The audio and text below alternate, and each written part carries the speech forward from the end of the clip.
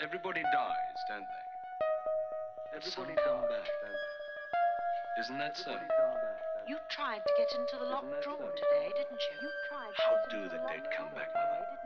What's the secret? 1. He painted trees as by some special divining instinct of their essential qualities. He understood them. He knew why in an oak forest, for instance, no individual was utterly distinct from its fellows, and why no two beeches in the world were alike. People asked him down to paint a favourite lime or silver birch, for he caught the individuality of a tree as some catch the individuality of a horse. How he managed it was something of a puzzle, for he had never had painting lessons. His drawing was often wildly inaccurate, and while his perception of a tree personality was true and vivid, his rendering of it might almost approach the ludicrous. Yet the character and personality of that particular tree stood there alive beneath his brush, shining, frowning, dreaming, as the case might be, friendly or hostile, good or evil. It emerged. There was nothing else in the wide world that he could paint. Flowers and landscapes he only muddled away into a smudge. With people, he was helpless and hopeless, also with animals. Skies he could sometimes manage, or effects of wind in foliage, but as a rule, he left these all severely alone. He kept to trees, wisely following an instinct that was guided by love. It was quite arresting, this way he had of making a tree look almost like a being, alive. It approached the uncanny. Yes, Sanderson knows what he's doing when he paints a tree, thought old David Bittersea, C.B., late of the woods and forests. Why, you can almost hear it rustle. You can smell the thing. You can hear the rain drip through its leaves. You can almost see the branches move. It grows. For in this way, somewhat, he expressed his satisfaction, half to persuade himself that the 20 guineas were well spent, since his wife thought otherwise, and half to explain this uncanny reality of life that lay in the fine old cedar framed above his study table. Yet in the general view, the mind of Mr. Bittersea was held to be austere, not to say morose. Few divined in him the secretly tenacious love of nature that had been fostered by years spent in the forests and jungles of the Eastern world. It was odd for an Englishman, due possibly to that Eurasian ancestor. Surreptitiously, as though half ashamed of it, he had kept alive a sense of beauty that hardly belonged to his type and was unusual for its vitality. Trees in particular nourished it. He also understood trees, felt a subtle sense of communion with them, born perhaps of those years he had lived in caring for them, guarding, protecting, nursing, years of solitude among their great shadowy presences. He kept it largely to himself, of course, because he knew the world he lived in. He also kept it from his wife, to some extent. He knew it came between them, knew that she feared it, was opposed. But what he did not know, or realize at any rate, was the extent to which she grasped the power which they wielded over his life. Her fear, he judged, was simply due to those years in India, when for weeks at a time his calling took him away from her into the jungle forests, while she remained at home, dreading all manner of evils that might befall him. This, of course, explained her instinctive opposition to the passion for woods that still influenced and clung to him. It was a natural survival of those anxious days of waiting in solitude for his safe return. For Mrs. Bittersea, daughter of an evangelical clergyman, was a self-sacrificing woman, who in most things found a happy duty in sharing her husband's joys and sorrows to the point of self-obliteration. Only in this matter of the trees she was less successful than in the others. It remained a problem difficult of compromise. He knew, for instance, that what she objected to in this portrait of the cedar on their lawn was really not the price he had given for it, but the unpleasant way in which the transaction emphasized this breach between their common interests, the only one they had, but deep. Sanderson, the artist, earned little enough money by his strange talent. Such checks were few and far between. The owners of fine or interesting trees who cared to have them painted singly were rare indeed, and the studies that he made for his own delight, he also kept for his own delight. Even were there buyers, he wouldn't sell them. Only a few, and these peculiarly intimate friends might even see them, for he disliked to hear the undiscerning criticisms of those who did not understand. Not that he minded laughter at his craftsmanship, he admitted it with scorn, but the remarks about the personality of the tree itself could easily wound or anger him. He resented slighting observations concerning them as though insult offered to personal friends who could not answer for themselves. He was instantly up in arms. "It really is extraordinary," said a woman who understood, "that you can make that cypress seem an individual, when in reality all cypresses are so exactly alike." And though the bit of calculated flattery had come so near to saying the right true thing, Sanderson flushed as though she had slighted a friend beneath his very nose. Abruptly he passed in front of her and turned the picture to the wall. "Almost as queer," he answered rudely, copying her silly emphasis, "as that you should have imagined individuality in your husband, madame, when in reality all men are so exactly alike." Since the only thing that differentiated her husband from the mob was the money for which she had married him, Sanderson's relations with that particular family terminated on the spot, chance of perspective orders with it. His sensitiveness, perhaps, was morbid. At any rate, the way to reach his heart lay through his trees. He might be said to love trees. He certainly drew a splendid inspiration from them, and the source of a man's inspiration, be it music, religion, or a woman, is never a safe thing to criticize. "I do think perhaps it was just a little extravagant, dear," said Mrs. Bittersea, referring to the cedar check, "when we wanted lawn-mower so badly too. But as it gives you such pleasure—" "It reminds me of a certain day, Sophia," replied the old gentleman, looking first proudly at herself, then fondly at the picture, "now long gone by.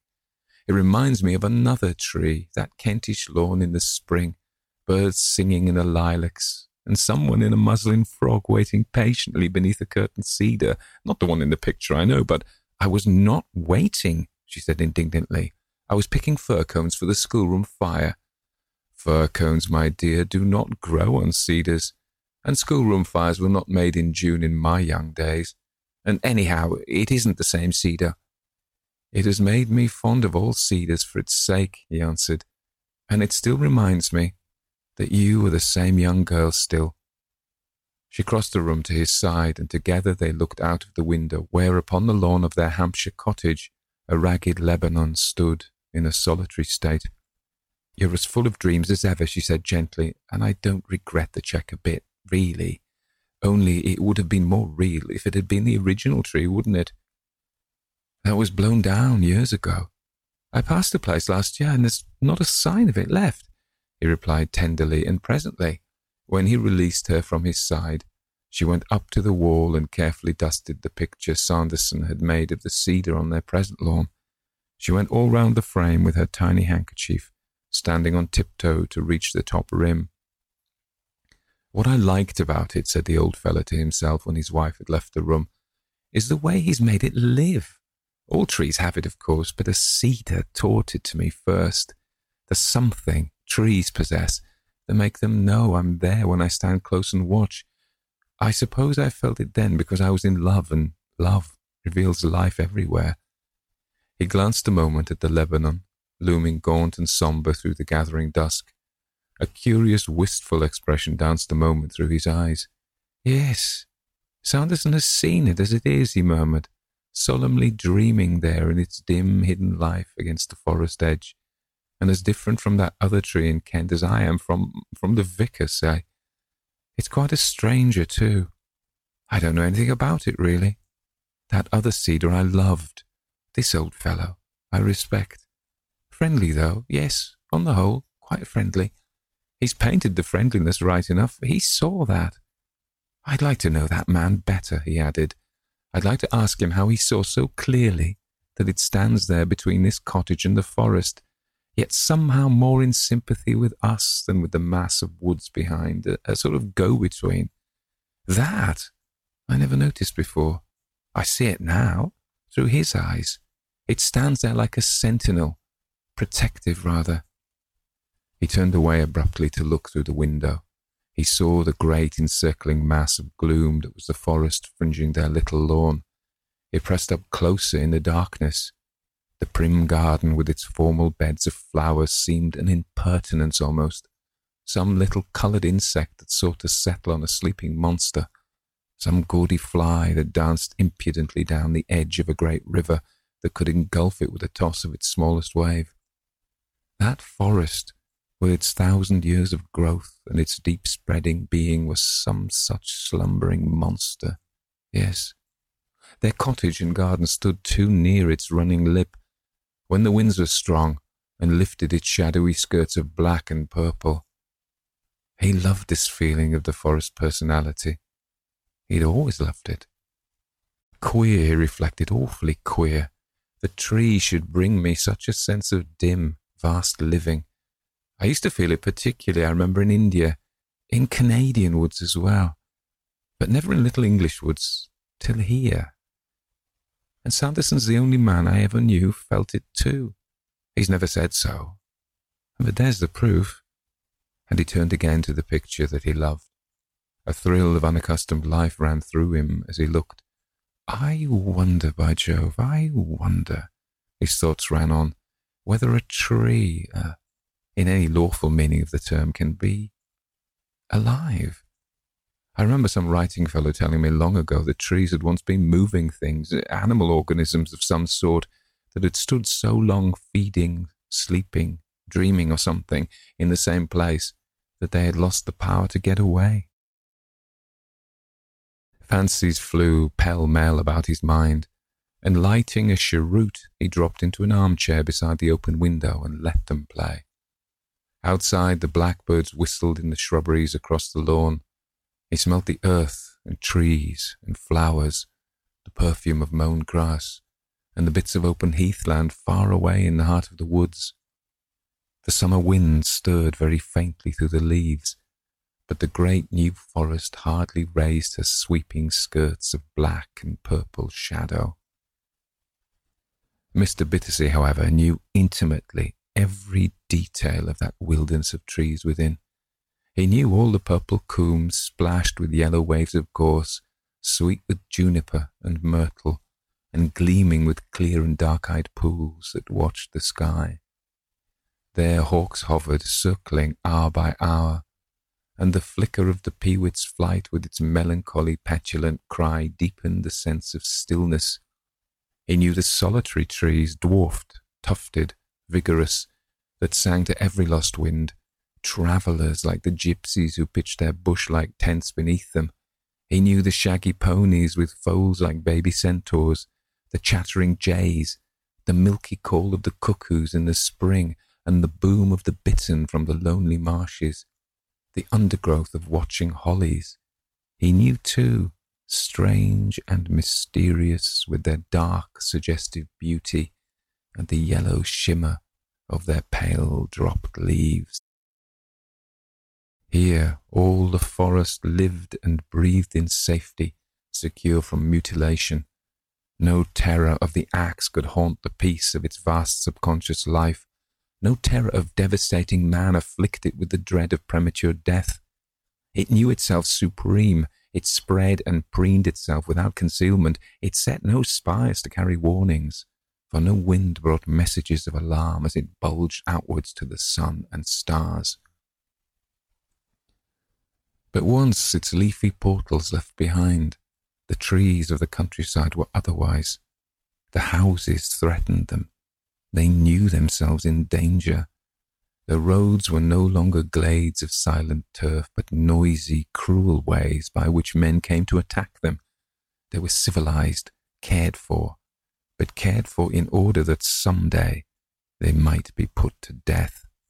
Even in the villages, where the solemn and immemorial repose of giant chestnuts aped security, the tossing of a silver birch against their mass, impatient in the littlest wind, brought warning. Dust clogged their leaves.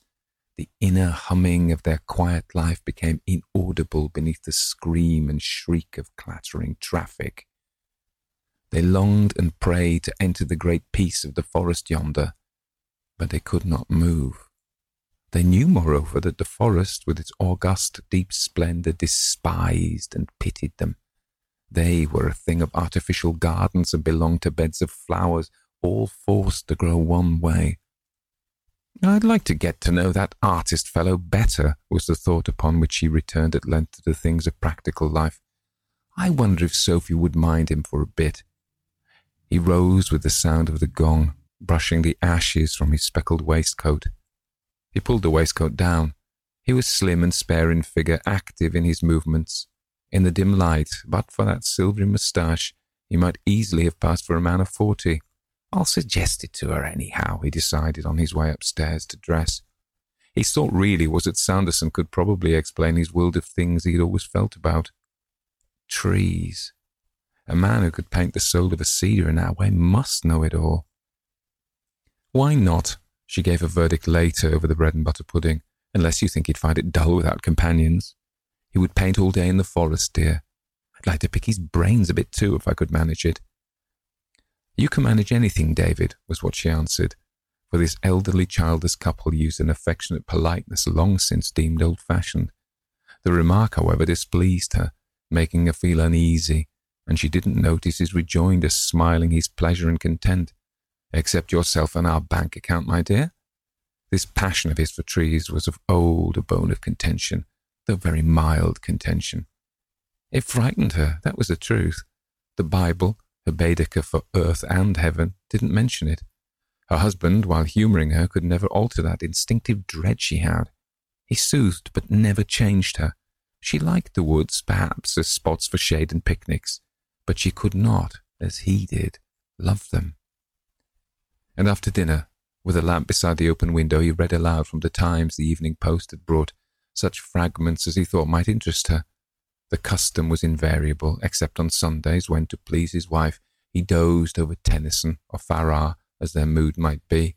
She knitted while he read, asked gentle questions, told him his voice was a lovely reading voice, and enjoyed the little discussions that occasions prompted, because he always let her with them with, "Ah, Sophia, I had never thought of it quite in that way before, but now you mention it, I must say I think there's something in it."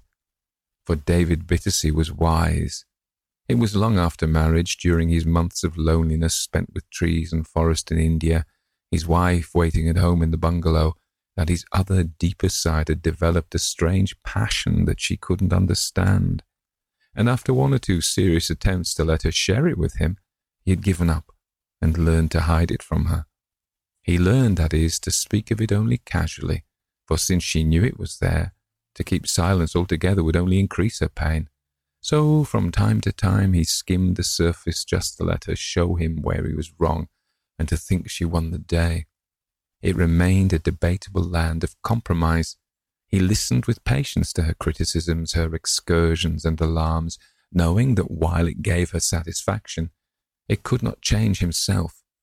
The thing lay in him too deep and true for change, but for peace's sake, some meeting place was desirable, and he found it thus.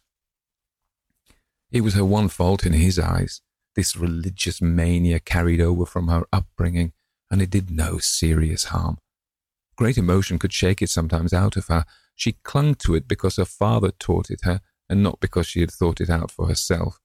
Indeed, like many women, she never really thought at all, but merely reflected the images of others' thinking which she had learned to see. So, wise in his knowledge of human nature, old David Bittersea accepted the pain of being obliged to keep a portion of his inner life shut off from the woman he deeply loved. He regarded her little biblical phrases as oddities that still clung to a rather fine, big soul, like horns and little useless things some animals have not yet lost in the course of evolution while they have outgrown their use. "My dear, what is it? You frighten me."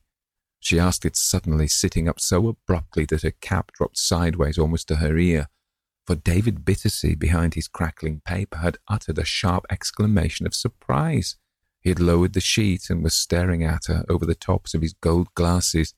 "Listen to this, if you please," he said, a note of eagerness in his voice. "Listen to this, my dear Sophia. It's from an address by Francis Darwin before the Royal Society. He's president, you know, and son of the great Darwin. Listen carefully, I beg you. It is most significant." "I am listening, David," she said with some astonishment, looking up. She stopped her knitting. For a second she glanced behind her. Something had suddenly changed in the room, and it made her feel wide awake, though before she had been almost dozing. Her husband's voice and manner had introduced this new thing. Her instincts rose in warning. "Do read it, dear." He took a deep breath, looking first again over the rims of his glasses to make sure of her attention. He had evidently come across something of genuine interest, although herself she often found the passages from those addresses somewhat heavy. In a deep, emphatic voice, he read aloud. "It is impossible to know whether or not plants are conscious, but it is consistent with the doctrine of continuity that in all living things there is something psychic. And if we accept this point of view—" "If," she interrupted, scenting danger. He ignored the interruption as a thing of slight value he was accustomed to. "If we accept this point of view," he continued, "we must believe that in plants there exists a faint copy of what we know as consciousness in ourselves." He laid the paper down and steadily stared at her. Their eyes met. He had italicized the last phrase. For a minute or two his wife made no reply or comment. They stared at one another in silence. He waited for the meaning of the words to reach her understanding with full import. Then he turned and read them again in part, while she, released from that curious driving look in his eyes, instinctively again glanced over her shoulder round the room. It was almost as if she felt someone had come into them, unnoticed. "We must believe that in plants there exists a faint copy of what we know as consciousness in ourselves. If," she repeated lamely, feeling before the stare of those questioning eyes that she must say something, but not yet having gathered her wits together quite. "Consciousness," he rejoined, and then he added gravely, "that, my dear, is the statement of a scientific man of the 20th century. Mr. Bittersea sat forward in her chair so that her silk flounces crackled louder than the newspaper. She made a characteristic little sound between sniffling and snorting. She put her shoes closely together with her hands upon her knees. "David," she said quietly, I think these scientific men are simply losing their heads. There's nothing in the Bible that I can remember about any such thing whatsoever." "Nothing, Sophia, that I can remember either," he answered patiently. Then, after a pause, he added, half to himself, perhaps more than to her, "And now that I come to think about it, it seems that Sanderson once said something to me that was similar.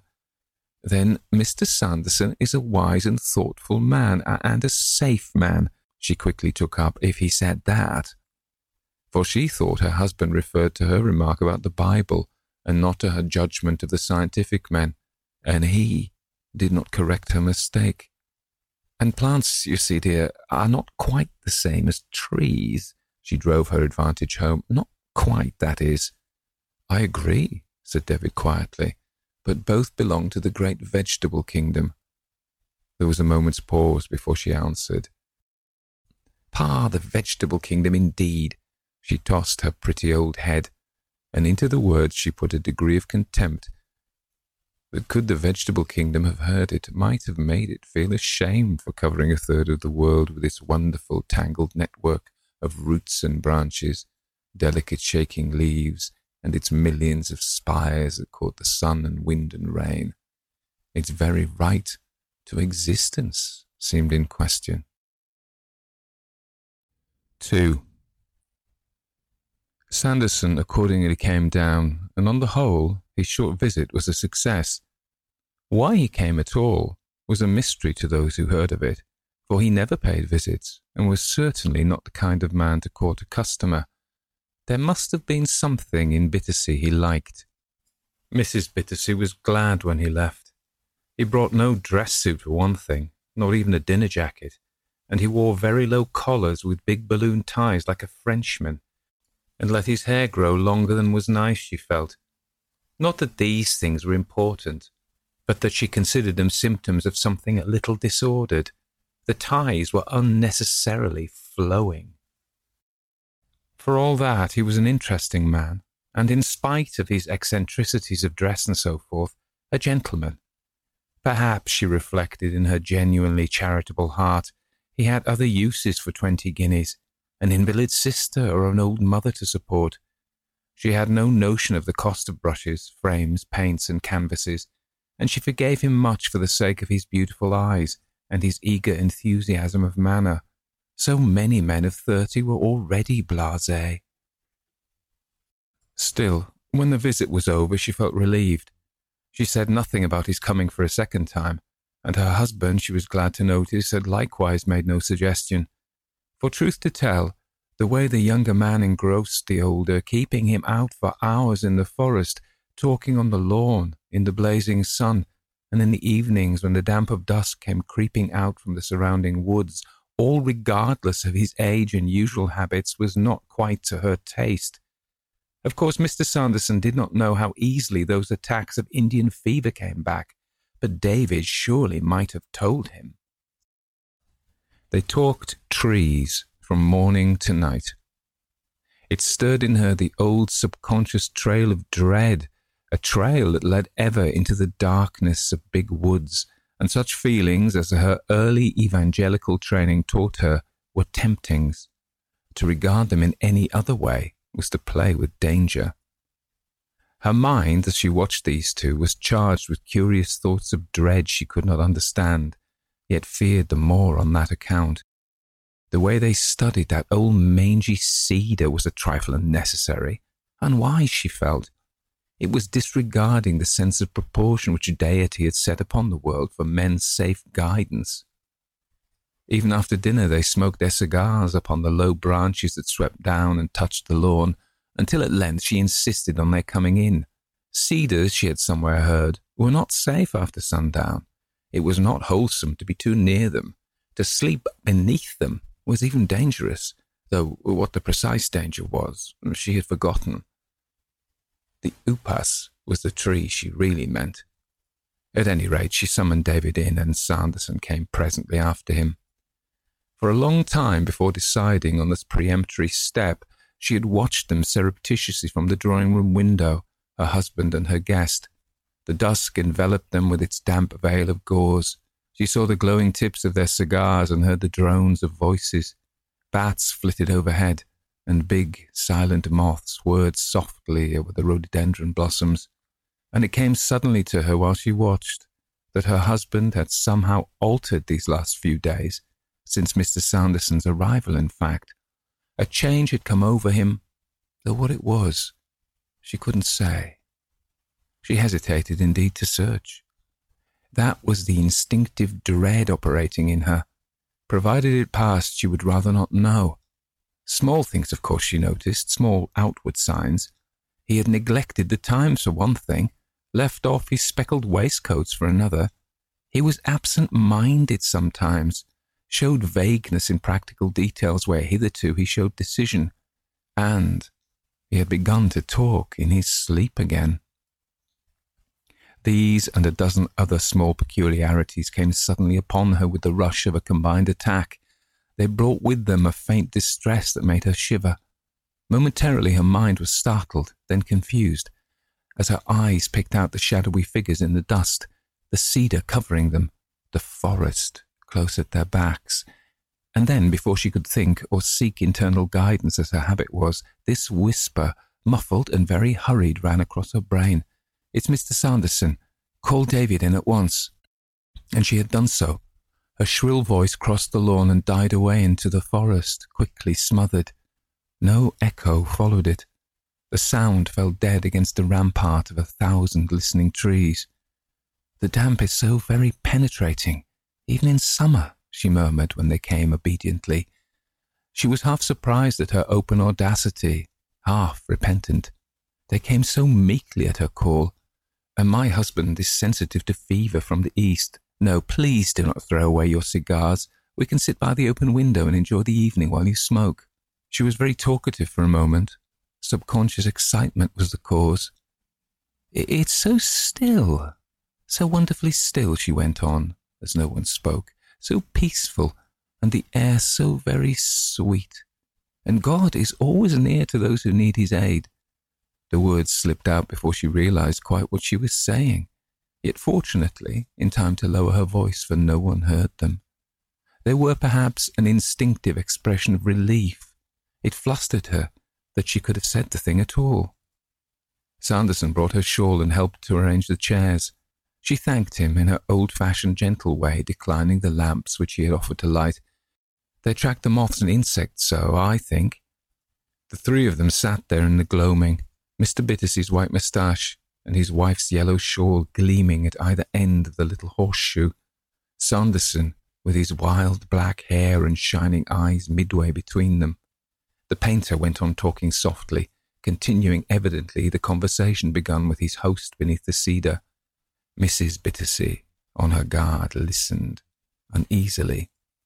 For trees, you see, rather conceal themselves in daylight. They reveal themselves fully only after sunset. I never know a tree. He bowed here slightly towards the lady as though to apologize for something he felt she would not quite understand or like, until I've seen it in the night. Your cedar, for instance, looking towards her husband again so that Mrs. Bittersey caught the gleaming of his turned eyes. I failed with badly at first because I did it in the morning. You shall see tomorrow what I mean. That first sketch is upstairs in my portfolio. It's quite another tree to the one you bought. That view, he leaned forward, lowering his voice, I caught one morning about 2 o'clock in very faint moonlight and the stars.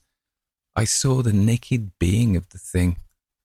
You mean that you went out, Mr. Sanderson, at that hour? The old lady asked with astonishment and mild rebuke. She didn't care particularly for his choice of adjectives either. I fear it was rather a liberty to take in another's house, perhaps, he answered courteously. But having chanced to wake, I saw the tree from my window and made my way downstairs. It's a wonder Boxer didn't bite you.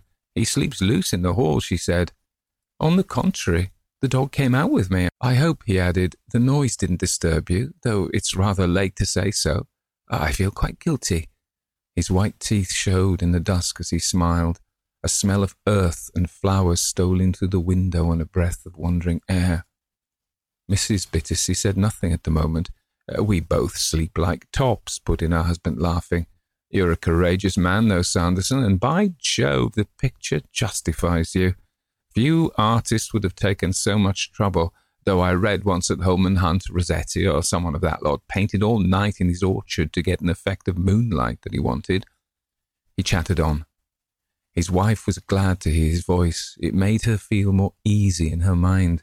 But presently the other held the floor again, and her thoughts grew darkened and afraid. Instinctively she feared the influence on her husband. The mystery and wonder that lie in woods, in forests, in great gatherings of trees everywhere seemed so real and present while he talked.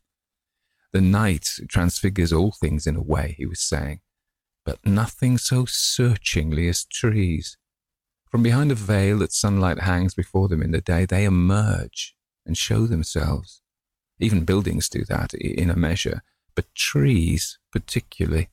In the daytime they sleep. At night they wake, they manifest, turn active, live. You remember, turning politely again in the direction of his hostess, how clearly Henley understood that. That socialist person, you mean? Asked the lady. Her tone and accent made the substantive sound criminal. It almost hissed the way she uttered it. The poet, yes, replied the artist tactfully. The friend of Stevenson, you remember. Stevenson, who wrote those charming children's verses.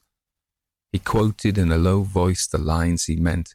It was for once the time, the place, and the setting all together.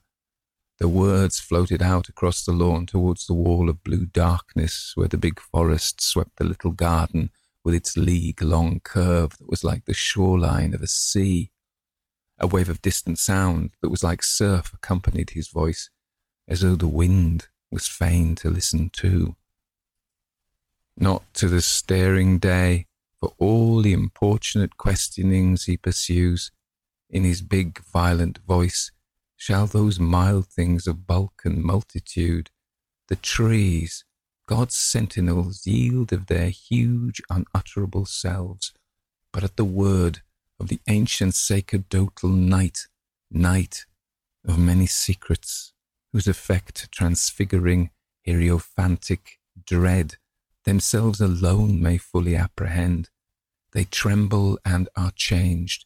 In each the uncouth individual soul looms forth and glooms essential, and their bodily presence is touched with inordinate significance, wearing the darkness like a livery of some mysterious and tremendous guild. They brood, they menace, they appall. The voice of Mrs. Bittersea presently broke the silence that followed. "I like that part about God's sentinel," she murmured. There was no sharpness in her tone. It was hushed and quiet. The truth, so musically uttered, muted her shrill objection as though it had not lessened her alarm. Her husband made no comment. His cigar, she noticed, had gone out. "And old trees in particular," continued the artist as though to himself, "have very definite personalities. You can offend, wound, please them. The moment you stand within their shade, you feel whether they come out to you or whether they withdraw."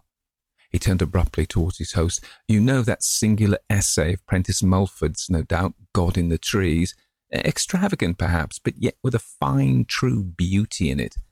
You've never read it, no?" he asked. But it was Mrs. Bittersea who answered, her husband keeping his curious deep silence. "I never did." It fell like a drip of cold water from the face muffled in the yellow shawl. Even a child could have supplied the remainder of the unspoken thought.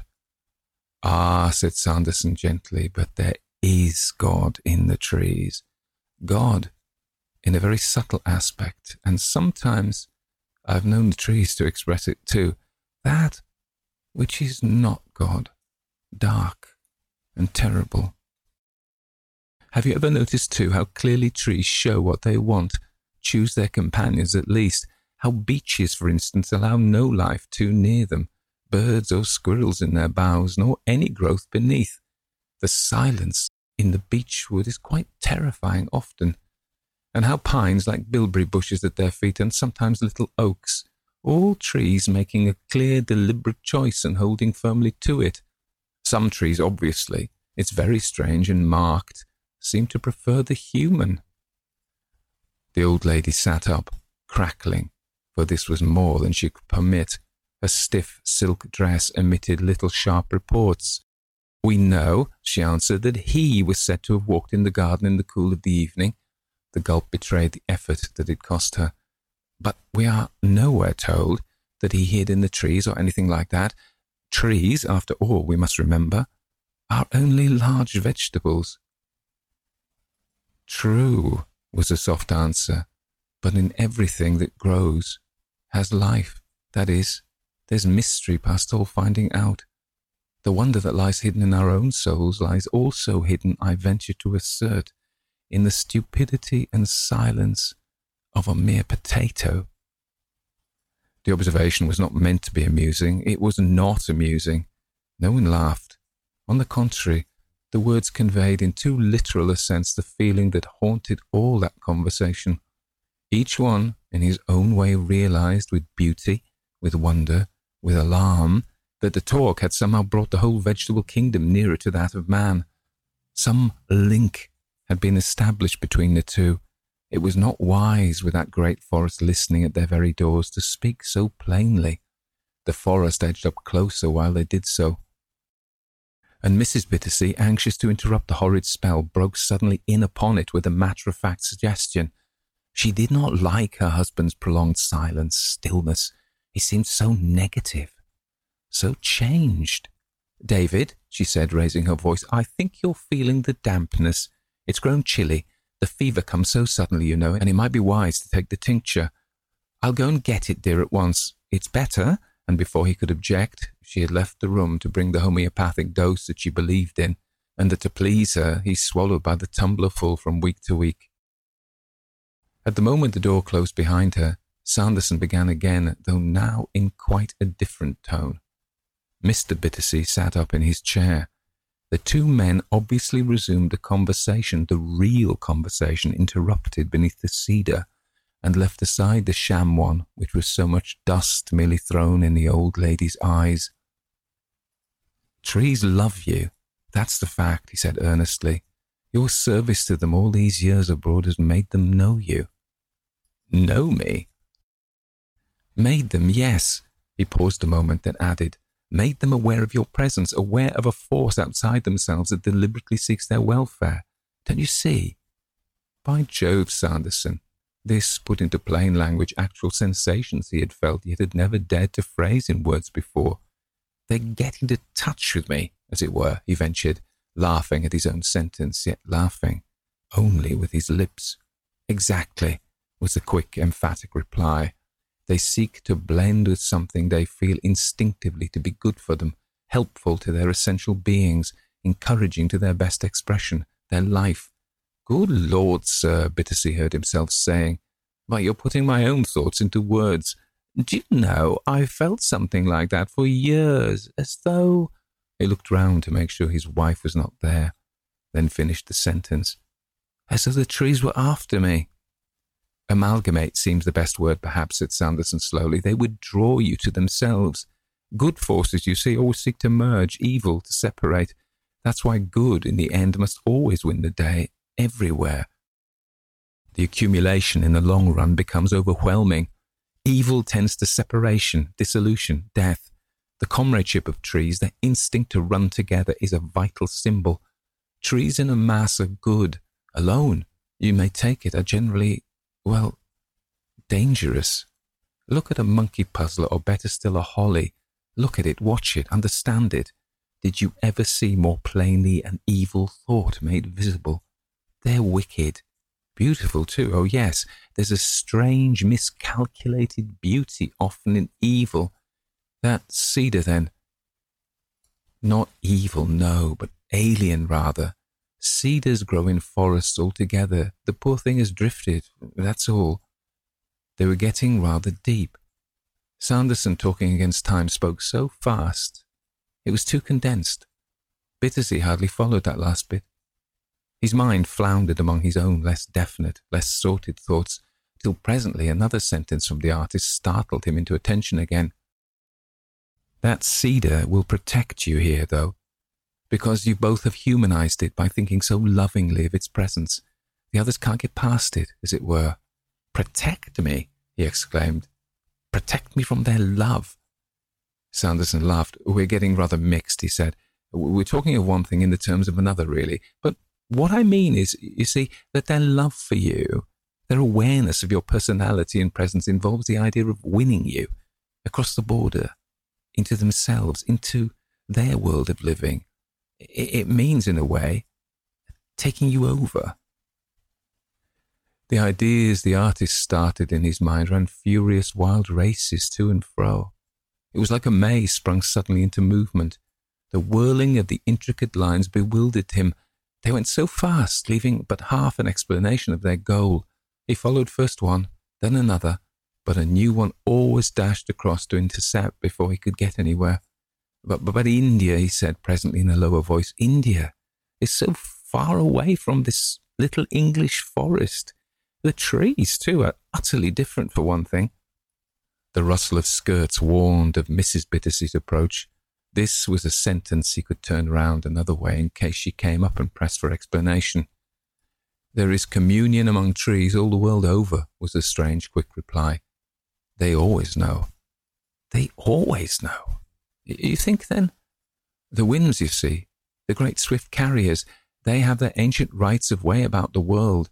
An easterly wind, for instance, carrying on stage by stage, as it were, linking drop messages and meanings from land to land like the birds.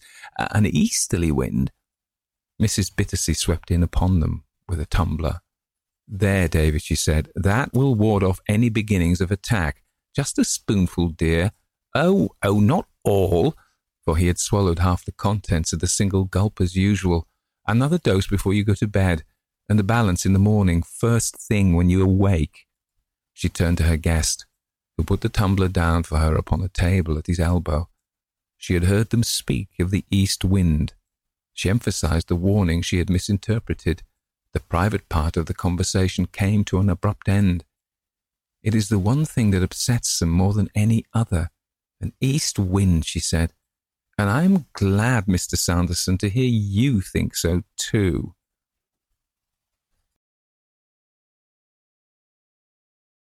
3. A deep hush followed, in the middle of which an owl was heard calling its muffled note in the forest.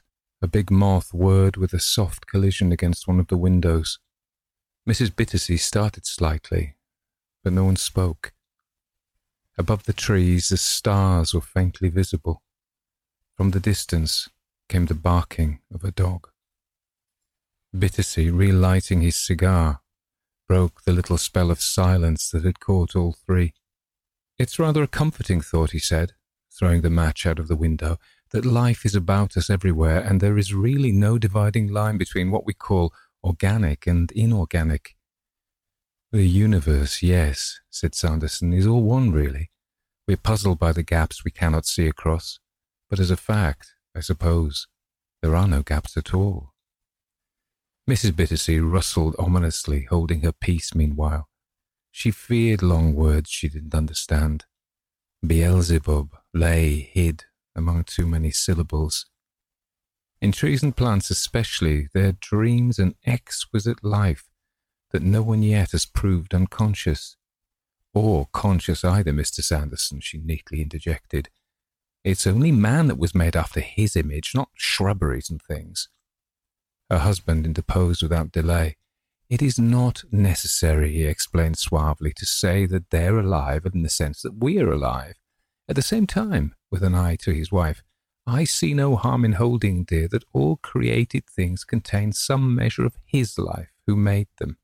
It's only beautiful to hold that he created nothing dead. We are not pantheists for all that," he added soothingly. "Oh, no, not that, I hope." The word alarmed her. It was worse than Pope. Through her puzzled mind stole a stealthy, dangerous thing, like a panther. "I like to think that even in decay there's life," the painter murmured. "The falling apart of rotten wood breeds sentiency. There's force and motion in the falling of a dying leaf, in the breaking up and crumbling of everything, indeed.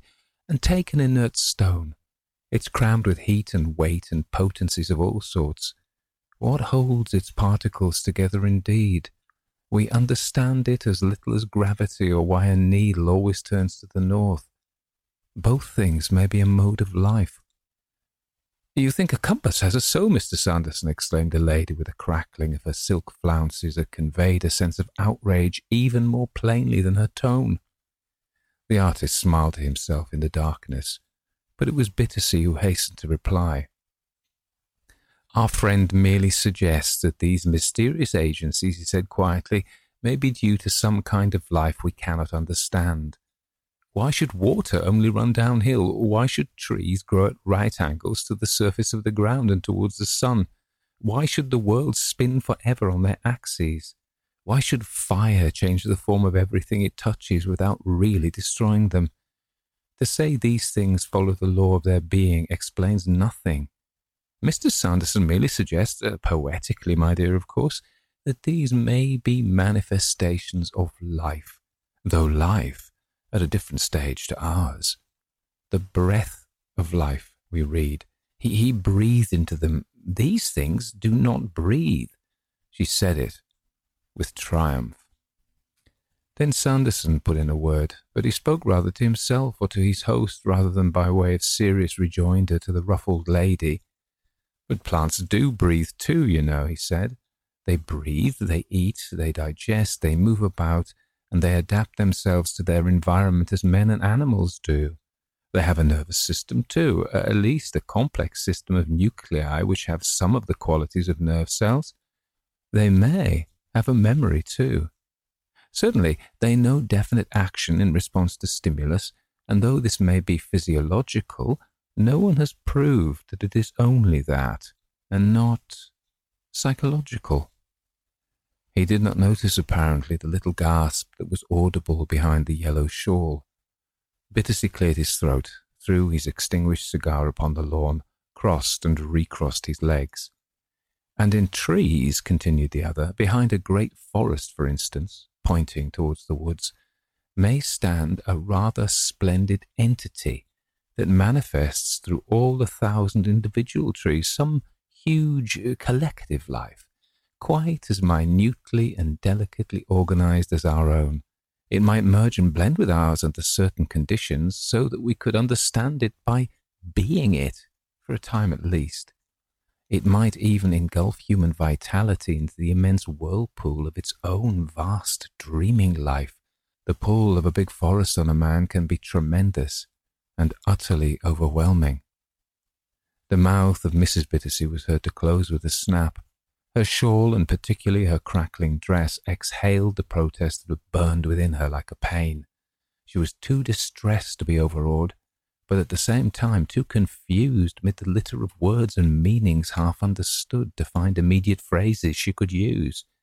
Whatever the actual meaning of his language might be, however, and what subtle dangers lay concealed behind them meanwhile, they certainly wove a kind of gentle spell with the glimmering darkness that held all three delicately enmeshed there by that open window.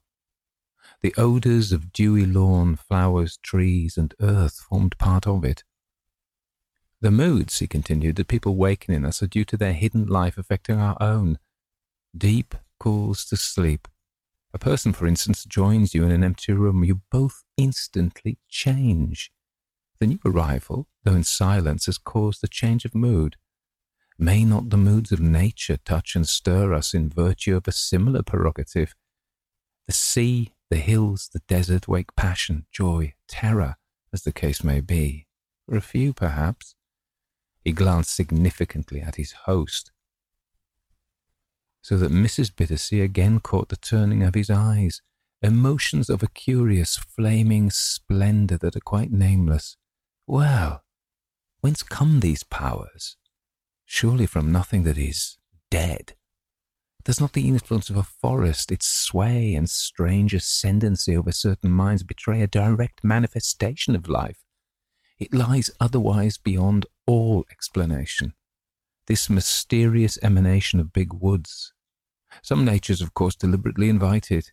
The authority of a host of trees, his voice grew almost solemn as he said the words, is something not to be denied. One feels it here, I think, particularly. There was considerable tension in the air as he ceased speaking. Mr. Bittersea had not intended that the talk should go so far. They had drifted.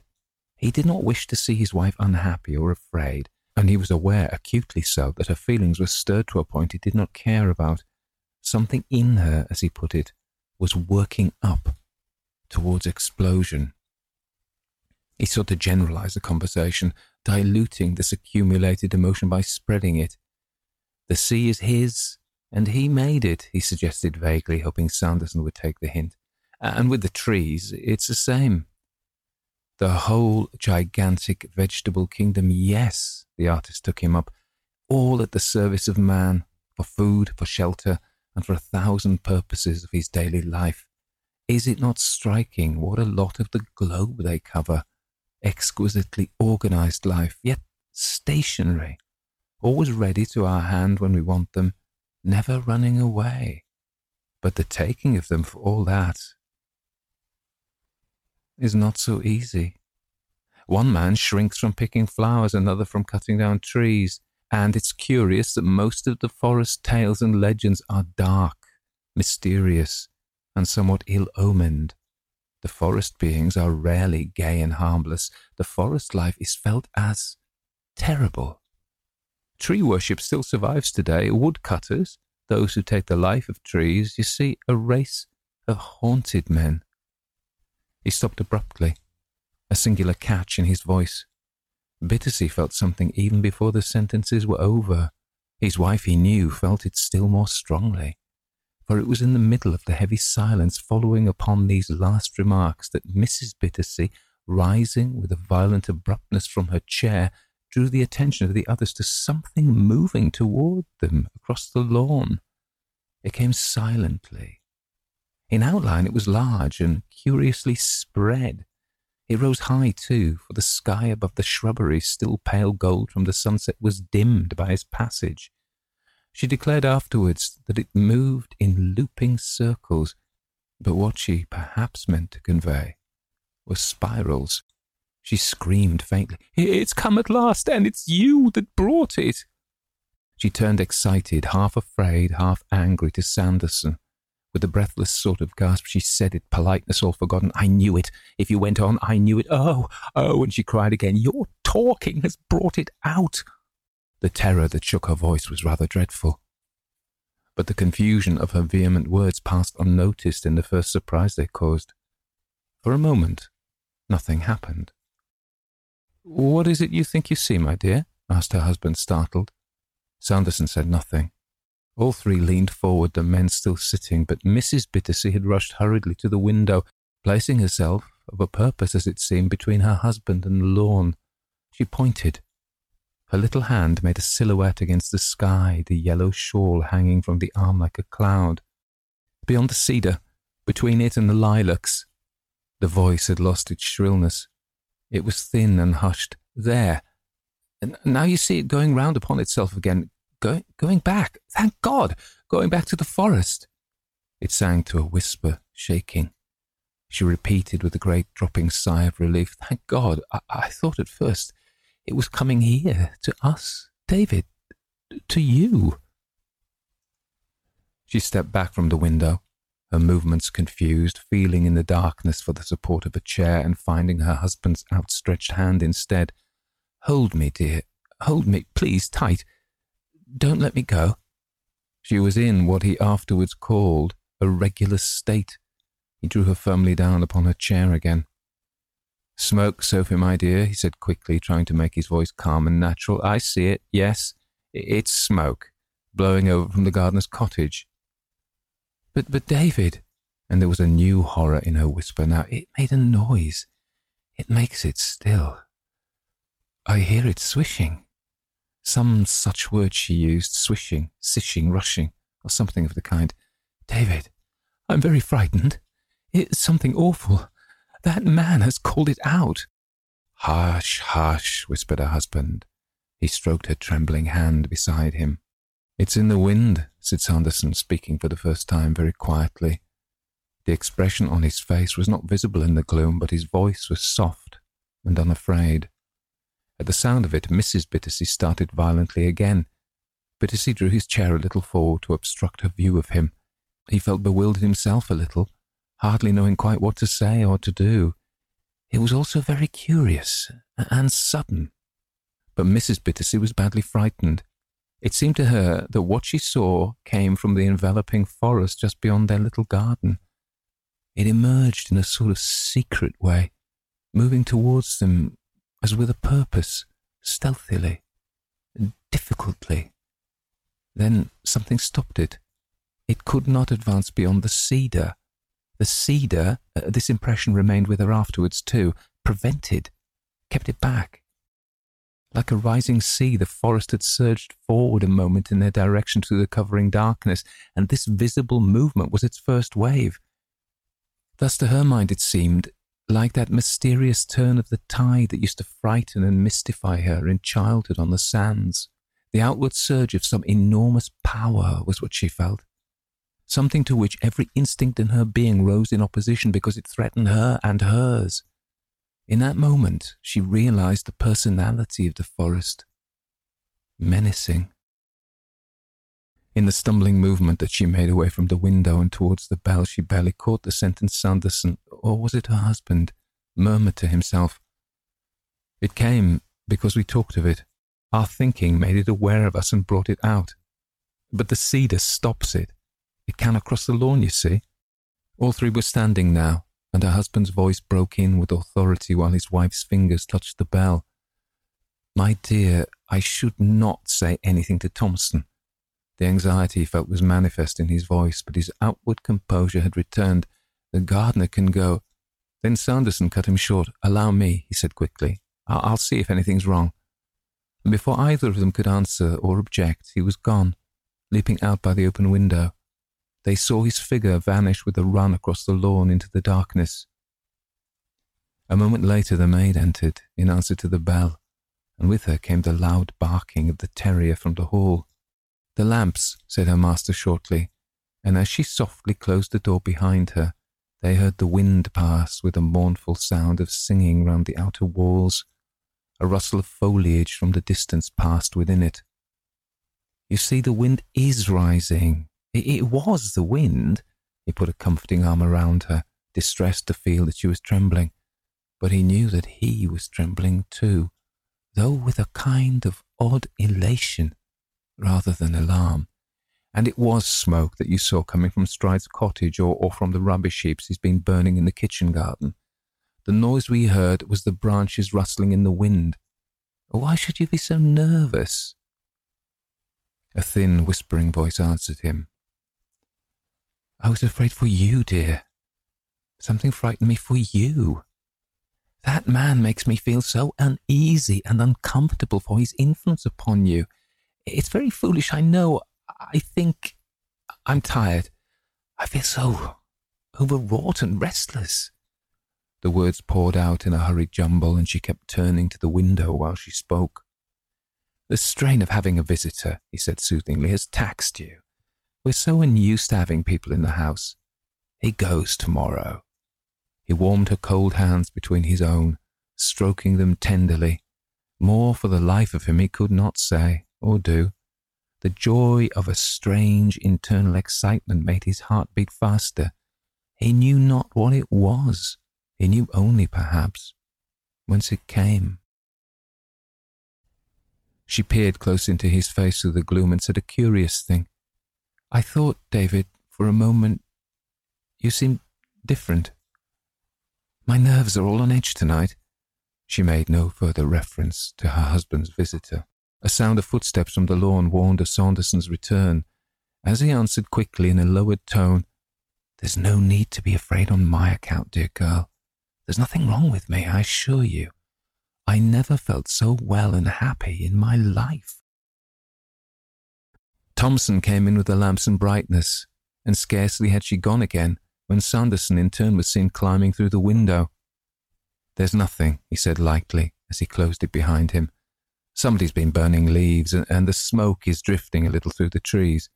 The wind, he added, glancing at his host a moment significantly, but in so discreet a way that Mrs. Bittersea did not observe it. The wind, too, has begun to roar in the forest, further out. But Mrs. Bittersea noticed about him two things which increased her uneasiness. She noticed the shining of his eyes, because a similar light had suddenly come into her husband's, and she noticed, too, the apparent depth of meaning he put into those simple words that the wind had begun to roar in the forest, further out. Her mind retained the disagreeable impression that he meant more than he said. In his tone lay quite another implication. It was not actually wind he spoke of, and it would not remain further out. Rather, it was coming in. Another impression she got too, still more unwelcome, was that her husband understood his hidden meaning. 4.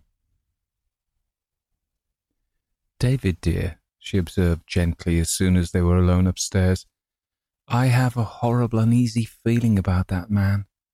I cannot get rid of it. The tremor in her voice caught all his tenderness. He turned to look at her. Of what kind, my dear? You are so imaginative sometimes, aren't you? I think she hesitated, stammering a little, confused, still frightened. I mean, isn't he a hypnotist, or full of those theosophical ideas, or something of the sort? You know what I mean? He was too accustomed to her little confused alarums to explain them away seriously as a rule, or to correct her verbal inaccuracies, but tonight he felt she needed careful, tender treatment. He soothed her as best he could. But there's no harm in that, even if he is, he answered quietly. Those are only new names for very old ideas, you know, dear. There was no trace of impatience in his voice. That's what I mean, she replied, the text he dreaded rising in an unuttered crowd behind the words. He's one of those things that we were warned would come, one of those latter-day things. For her mind still bristled with the bogies of the Antichrist and prophecy, and she had only escaped the number of the beast, as it were, by the skin of her teeth.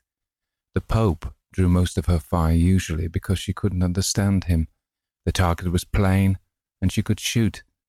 But this tree and forest business was so vague and horrible. It terrified her. He makes me think," she went on, "of principalities and powers in high places, and of things that walk in the darkness.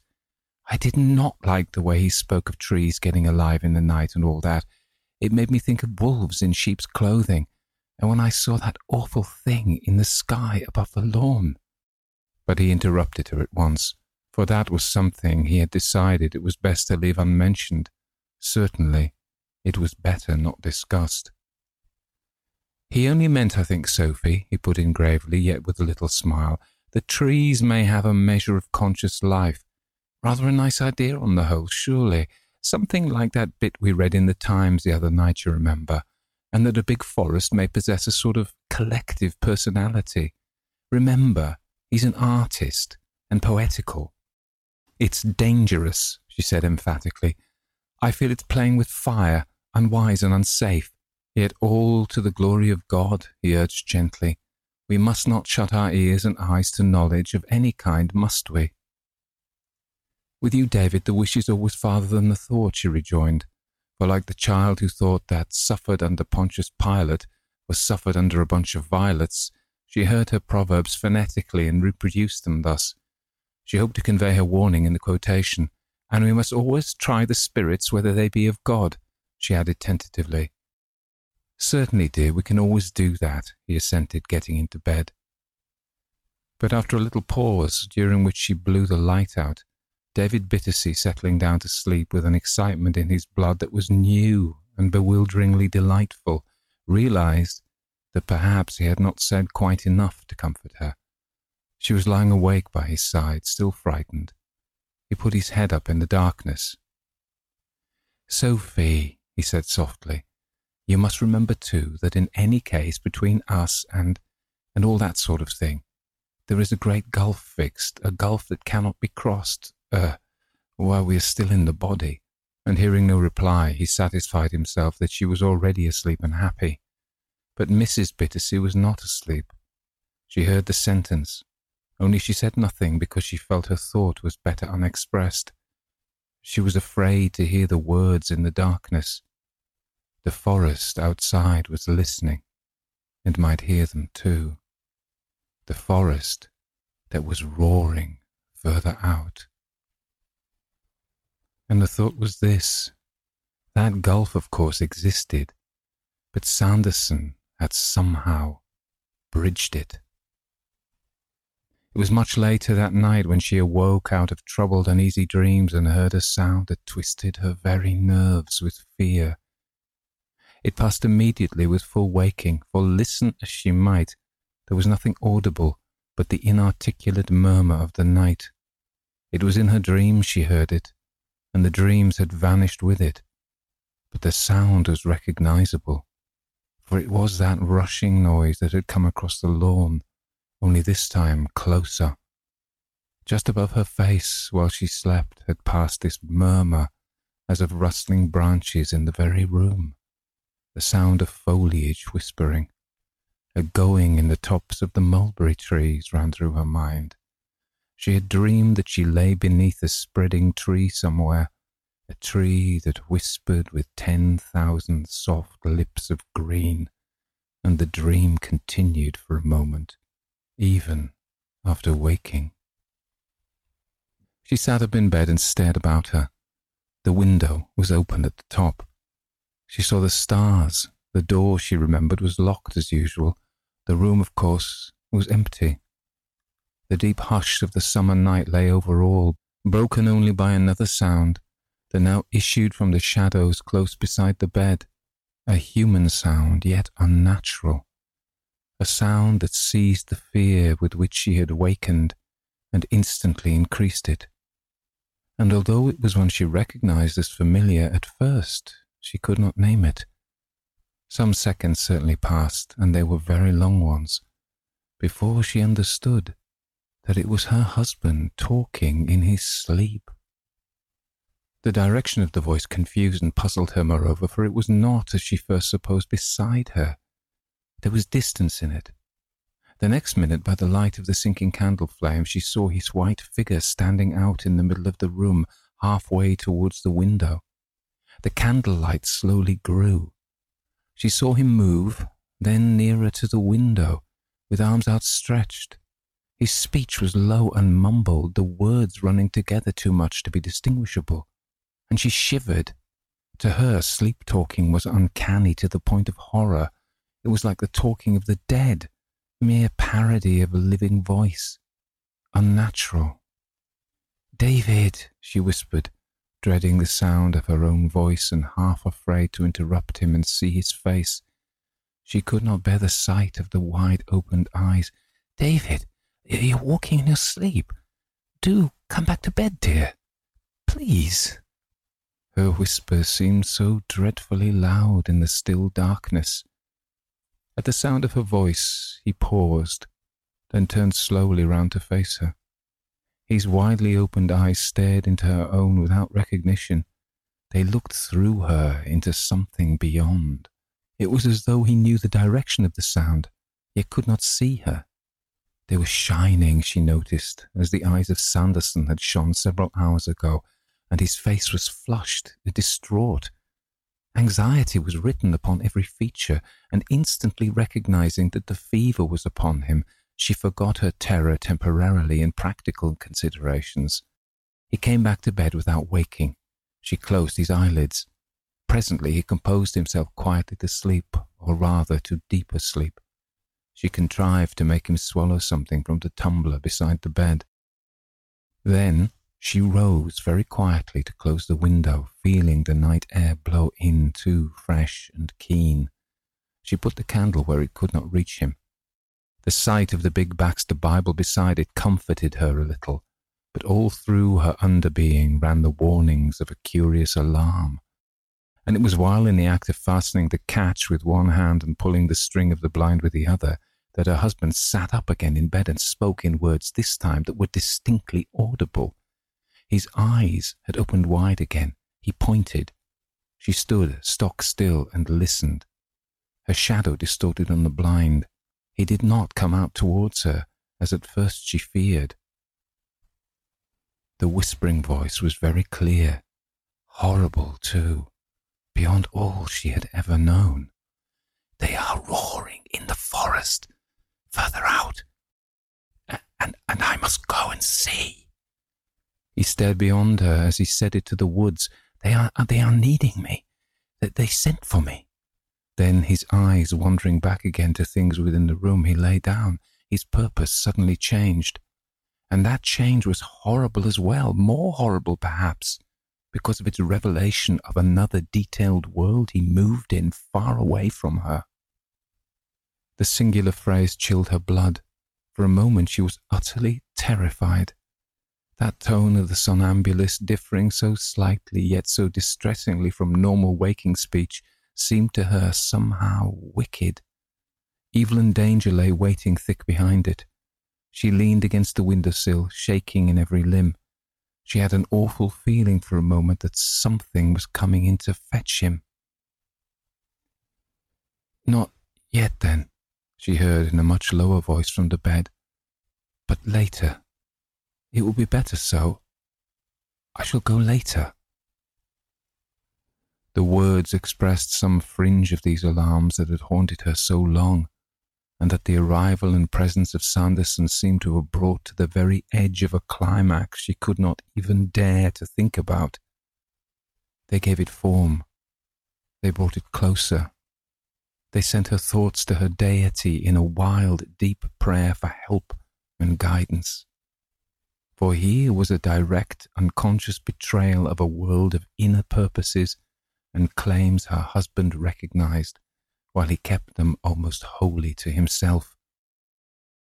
By the time she reached his side and knew the comfort of his touch, the eyes had closed again, this time of their own accord, and the head lay calmly back upon the pillows. She gently straightened the bedclothes. She watched him for some minutes, shading the candle carefully with one hand. There was a smile of strangest peace upon the face.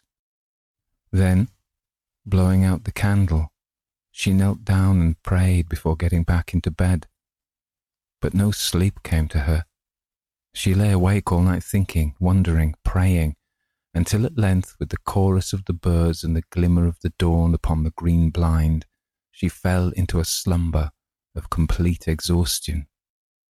But while she slept, the wind continued roaring in the forest further out. The sound came closer, sometimes very close indeed. 5. With the departure of Sanderson, the significance of the curious incidents waned because the moods that had produced them passed away. Mrs. Bittersea soon afterwards came to regard them as some growth of disproportion that had been very largely, perhaps, in her own mind. It did not strike her that this change was sudden, for it came about quite naturally. For one thing, her husband never spoke of the matter, and for another, she remembered how many things in life that had seemed inexplicable and singular at the time turned out later to have been quite commonplace.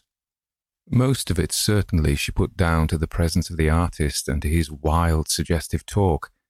With his welcome removal, the world turned ordinary again and safe.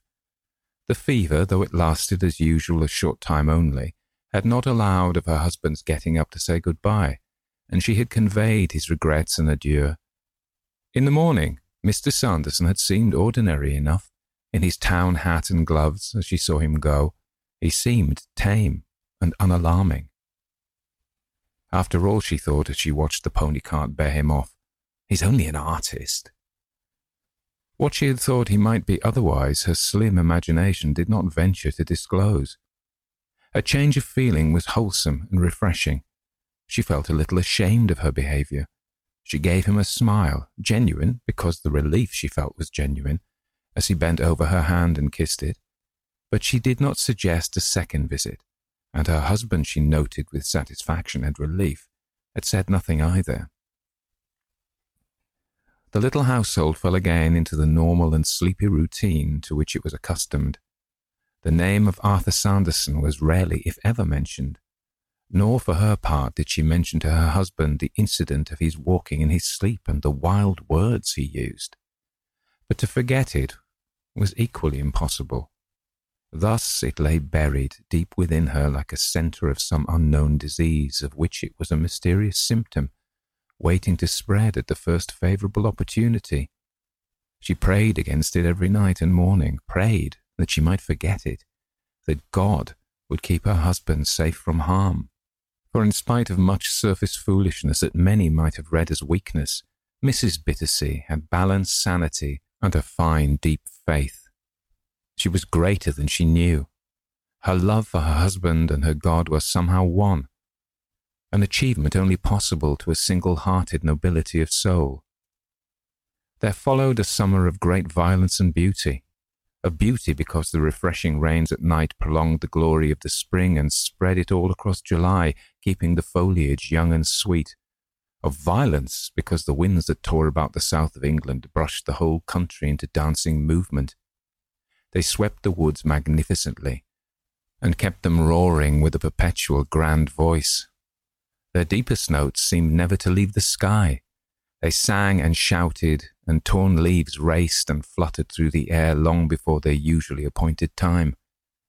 Many a tree, after days of roaring and dancing, fell exhausted to the ground. The cedar on the lawn gave up 2 limbs that fell upon successive days, at the same hour too, just before dusk. The wind often makes its most boisterous effort at that time before it drops with the sun, and these 2 huge branches lay in dark ruin covering half the lawn. They spread across it and towards the house. They left an ugly gaping space upon the tree, so that the Lebanon looked unfinished, half destroyed, a monster shorn of its old-time comeliness and splendour. Far more of the forest was now visible than before. It peered through the breach of the broken defences. They could see from the windows of the house now, especially from the drawing-room and bedroom windows, straight out into the glades and depths beyond.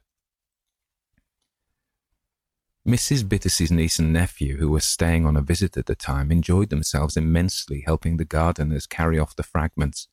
It took 2 days to do this, for Mr. Bittersea insisted on the branches being moved entire, he would not allow them to be chopped. Also, he would not consent to their use as firewood. Upon his superintendence, the unwieldy masses were dragged to the edge of the garden and arranged upon the frontier line between the forest and the lawn. The children were delighted with the scheme. They entered into it with enthusiasm. At all costs, this defence against the inroads of the forest must be made secure.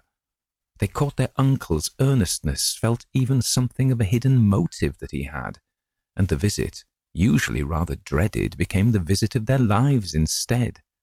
It was Aunt Sophia this time who seemed discouraging and dull. "She's got so old and funny," opined Stephen. But Alice, who felt in the silent displeasure of her aunt some secret thing that alarmed her, said, "I think she's afraid of the woods. She never comes into them with us, you see." "All the more reason, then, for making this wall all fat and thick and solid," he concluded, unable to manage the longer word. "Then nothing, simply nothing can get through, can't it, Uncle David?" And Mr. Bittersea, jacket discarded and working in his speckled waistcoat, went puffing to their aid, arranging the massive limb of the cedar like a hedge. "Come on," he said. "Whatever happens, we must finish before it's dark. Already the wind's roaring in the forest further out." And Alice caught the phrase and instantly echoed it. "Stevie," she cried below her breath, "look sharp, you lazy lump. Didn't you hear what Uncle David said? It'll come in and catch us before we've done."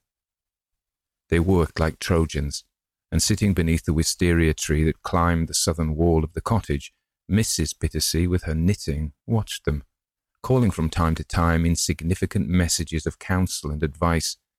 The messages passed, of course, unheeded. Mostly, indeed, they were unheard, for the workers were too absorbed.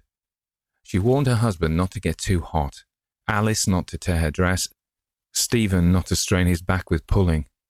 Her mind hovered between the homeopathic medicine chest upstairs and her anxiety to see the business finished. For this breaking up of the cedar had stirred again her slumbering alarms. It revived memories of the visit of Mr. Sanderson that had been sinking into oblivion. She recalled his queer and odious way of talking, and many things she hoped forgotten drew their heads up from that subconscious region to which all forgetting is impossible. They looked at her and nodded. They were full of life. They had no intention of being pushed aside and buried permanently. "Now look," they whispered. "Didn't we tell you so?" They had been merely waiting the right moment to assert their presence, and all her former vague distress crept over her. Anxiety, uneasiness returned. That dreadful sinking of the heart came too. This incident of the cedars breaking up was actually so unimportant, and yet her husband's attitude towards it made it so significant.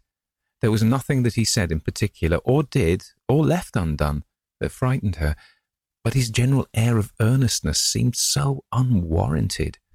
She felt that he deemed the thing important. He was so exercised about it.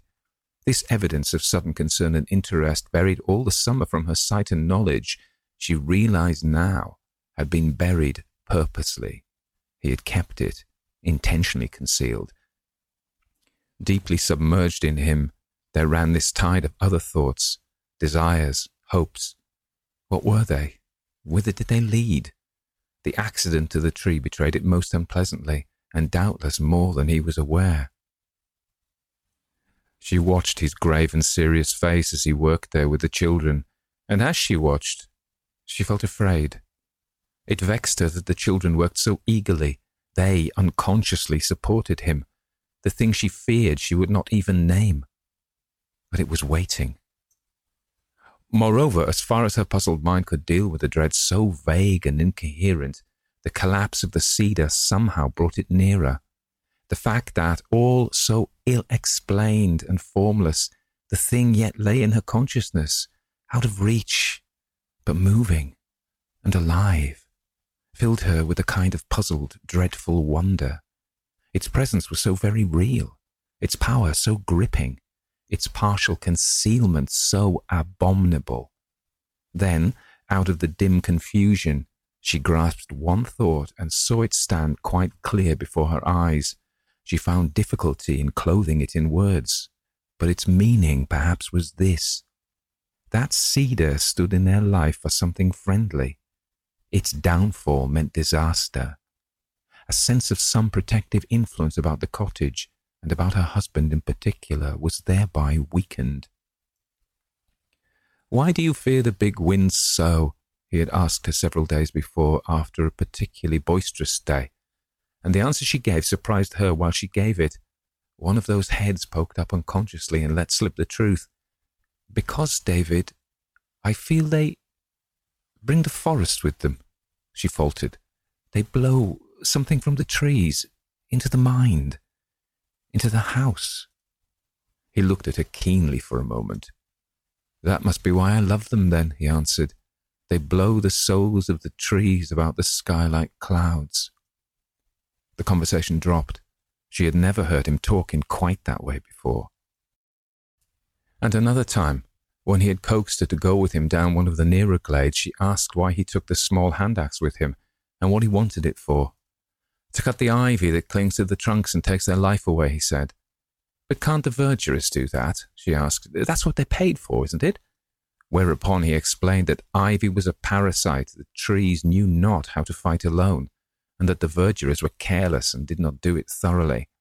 They give a chop here and there, leaving the tree to do the rest for itself if it could. "Besides, I like to do it for them. I love to help them and protect," he added, the foliage rustling all about his quiet words as they went. And these stray remarks, as his attitude towards the broken cedar, betrayed this curious, subtle change that was going forward to his personality. Slowly and surely, all the summer it had increased. It was growing. The thought startled her horribly, just as a tree grows. The outer evidence from day to day so slight as to be unnoticeable, yet the rising tide so deep and irresistible. The alteration spread all through and over him, was in both mind and actions, sometimes almost in his face as well. Occasionally thus it stood up straight outside himself and frightened her. His life was somehow becoming linked so intimately with trees and with all the trees signified. His interests became more and more their interests. His activity combined with theirs, his thoughts and feelings theirs, his purpose, hope, desire, his fate.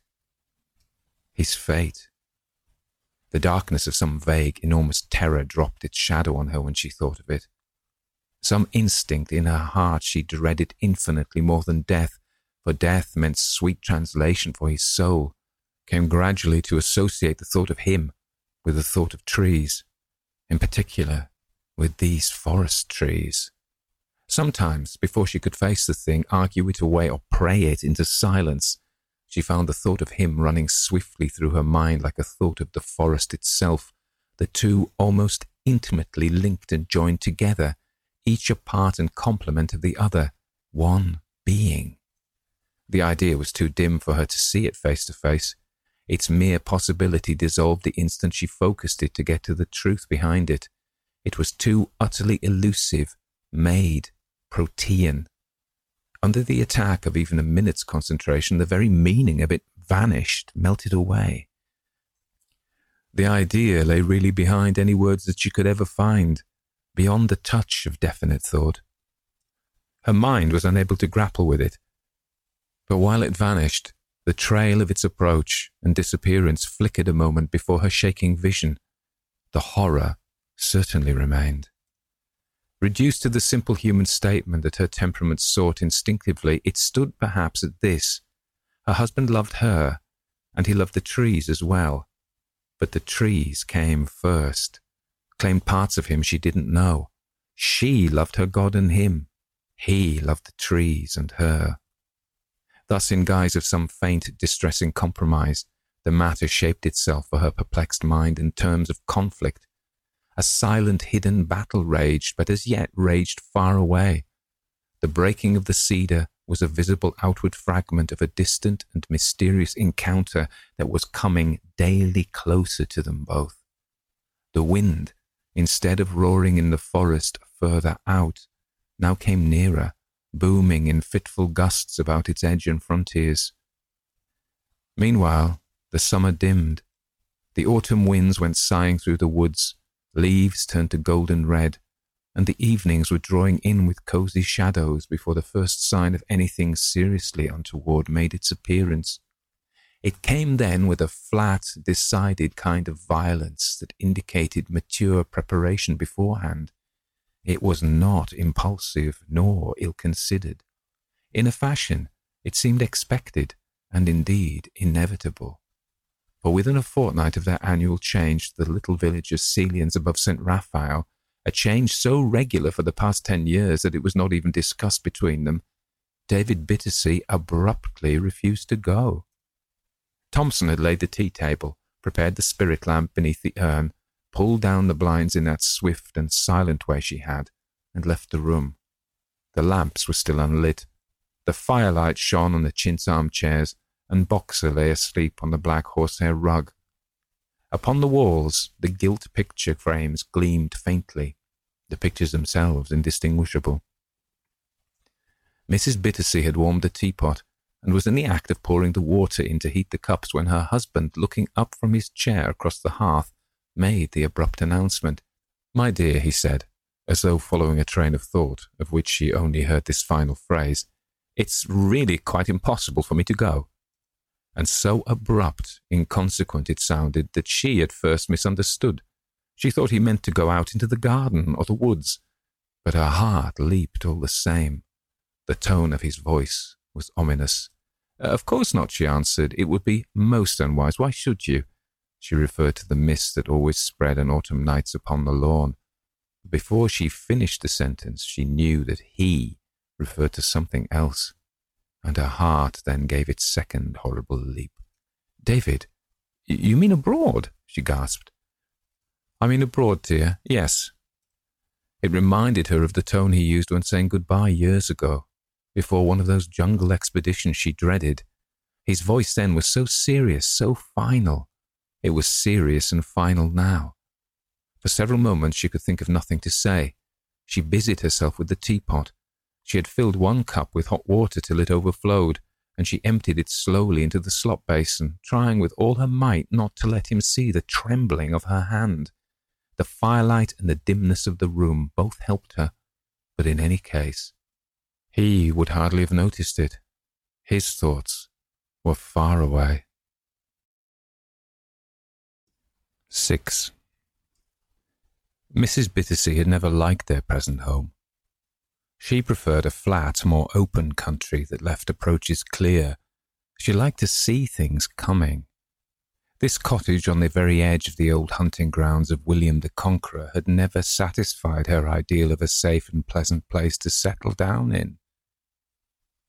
The sea-coast, with treeless downs behind and a clear horizon in front, as at Eastbourne, say, was her ideal of a proper home.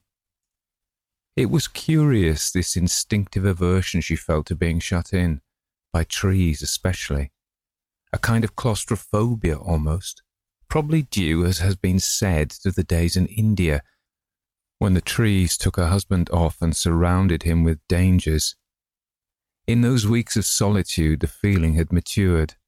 She had fought it in her fashion, but never conquered it. Apparently routed, it had had a way of creeping back in other forms. In this particular case, yielding to his strong desire, she thought the battle won.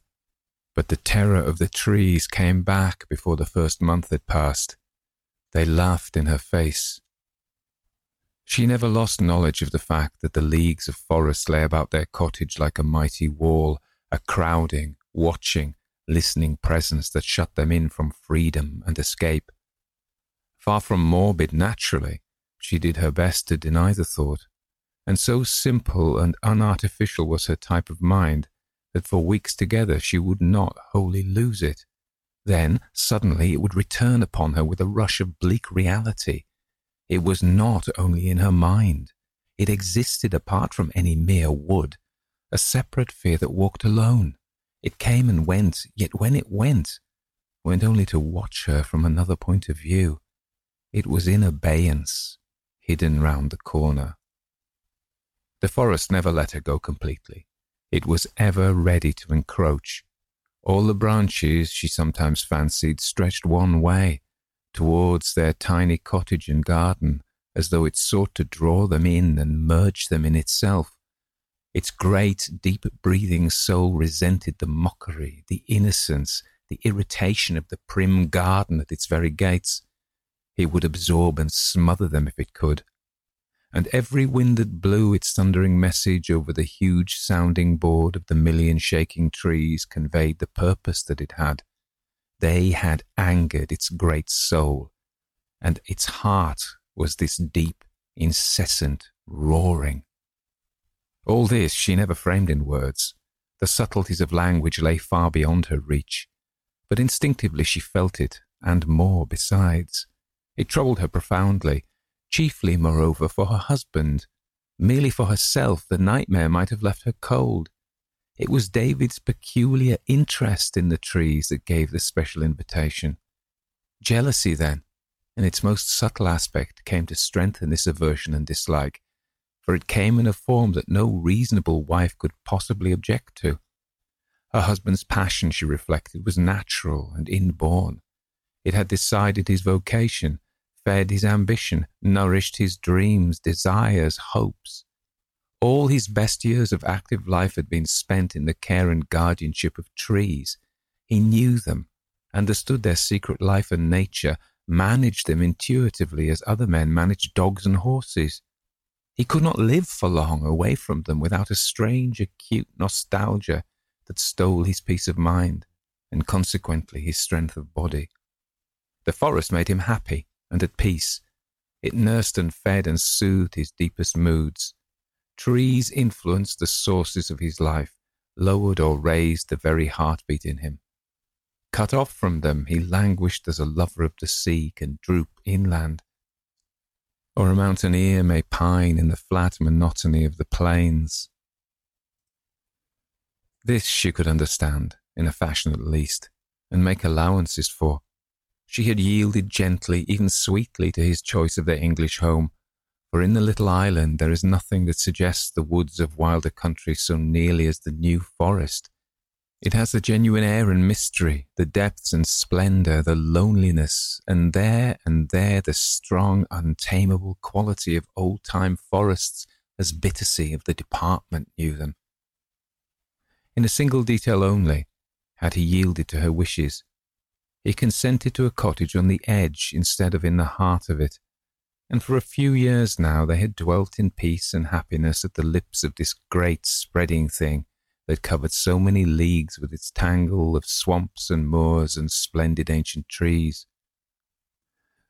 Only with the last 2 years or so, with his own increasing age and physical decline perhaps, had come this marked growth of passionate interest in the welfare of the forest. She had watched it grow, at first had laughed at it, then talked sympathetically so far as sincerity permitted, then had argued mildly, and finally come to realize that its treatment lay altogether beyond her powers, and so had come to fear it with all her heart. The 6 weeks they annually spent away from their English home, each regarded very differently, of course.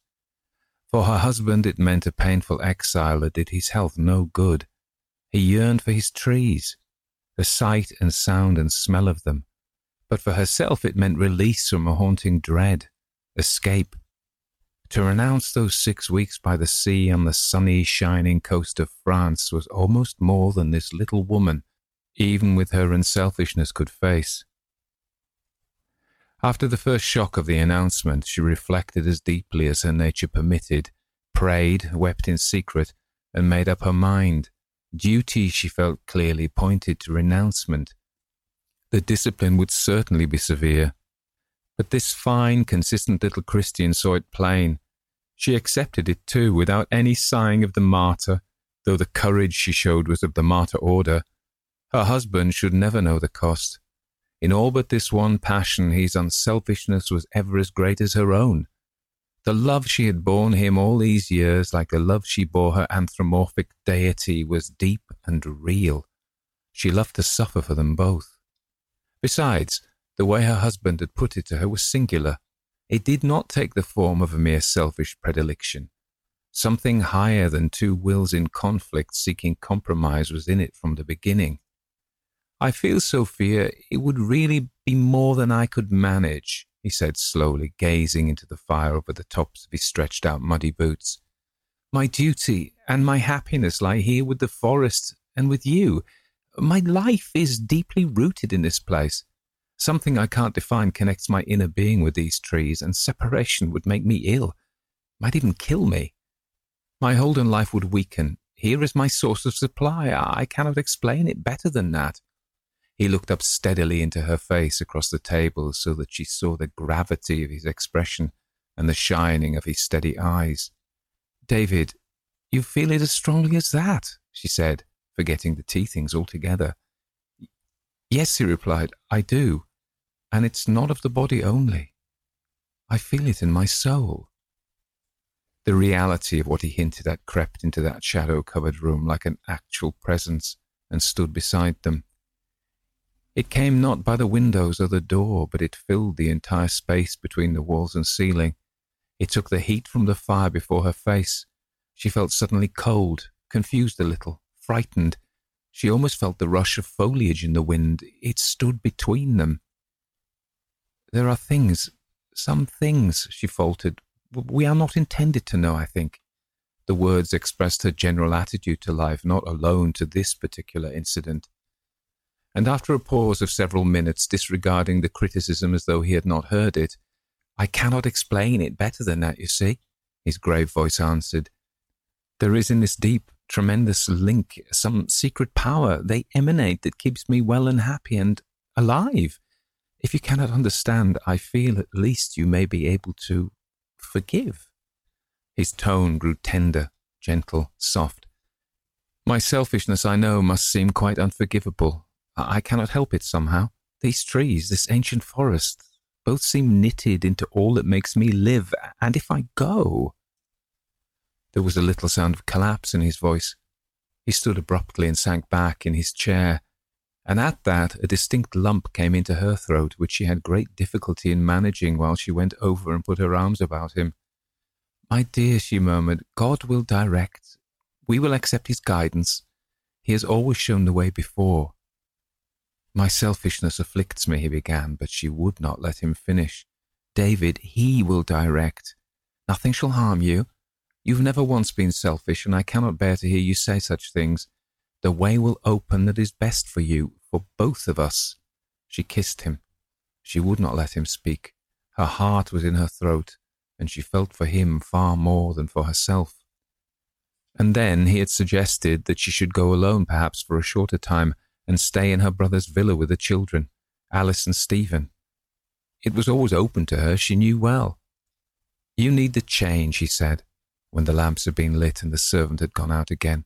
You need it as much as I dread it. I could manage somehow until you returned, and should feel happier that way if you went. I cannot leave this forest that I love so well. I even feel, Sophie dear, he sat up straight and faced her as he half whispered it, that I can never leave it again. My life and happiness lie here together. And even while scorning the idea that she could leave him alone with the influence of the forest all about him to have its unimpeded way, she felt the pangs of that subtle jealousy bite keen and close. He loved the forest better than herself, for he placed it first. Behind the words, moreover, hid the unuttered thought that made her so uneasy.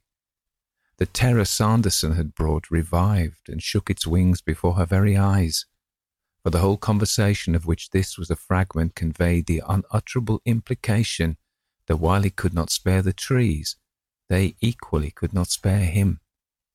The vividness with which he had managed to conceal and yet betray the fact brought a profound distress that crossed the border between presentiment and warning into positive alarm. He clearly felt that the trees would miss him, the trees he tended, guarded, watched over, loved. David, I shall stay here with you. I think you need me, really, don't you? Eagerly, with a touch of heartfelt passion, the words poured out. Now more than ever, dear. God bless you for your sweet unselfishness. And your sacrifice, he added, is all the greater because you cannot understand the thing that makes it necessary for me to stay.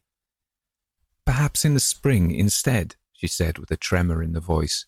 In the spring, perhaps, he answered gently, almost beneath his breath, for they will not need me then. All the world can love them in the spring. It's in the winter that they're lonely and neglected. I wish to stay with them particularly then. I even feel I ought to, and I must. And in this way, without further speech, the decision was made. Mrs. Bittersea at least asked no more questions. Yet she could not bring herself to show more sympathy than was necessary. She felt, for one thing, that if she did, it might lead him to speak freely and to tell her things she could not possibly bear to know. And she dared not take the risk of that. 7. This was at the end of summer, but the autumn followed close. The conversation really marked the threshold between the two seasons, and marked at the same time the line between her husband's negative and aggressive state. She almost felt she had done wrong to yield. He grew so bold, concealment all discarded. He went, that is, quite openly to the woods, forgetting all his duties, all his former occupations. He even sought to coax her to go with him. The hidden thing blazed out without disguise, and while she trembled at his energy, she admired the virile passion he displayed. Her jealousy had long ago retired before her fear accepting the second place. Her one desire now was to protect the wife turned holy mother. He said so little, but he hated to come in. From morning to night he wandered in the forest. Often he went out after dinner. His mind was charged with trees, their foliage, growth, development, their wonder, beauty, strength, their loneliness in isolation, their power in a herded mass. He knew the effect of every wind upon them, the danger from the boisterous north, the glory from the west, the eastern dryness and the soft, moist tenderness that a south wind left upon their thinning boughs. He spoke all day of their sensations, how they drank the fading sunshine, dreamed in the moonlight, thrilled to the kiss of stars. The dew could bring them half the passion of the night, but frost sent them plunging beneath the ground to dwell with hopes of a later coming, softness in their roots. They nursed the life they carried, insects, larvae, chrysalis, and when the skies above them melted, he spoke of them standing motionless in an ecstasy of rain, or in the noon of sunshine, self-poised upon their prodigy of shade.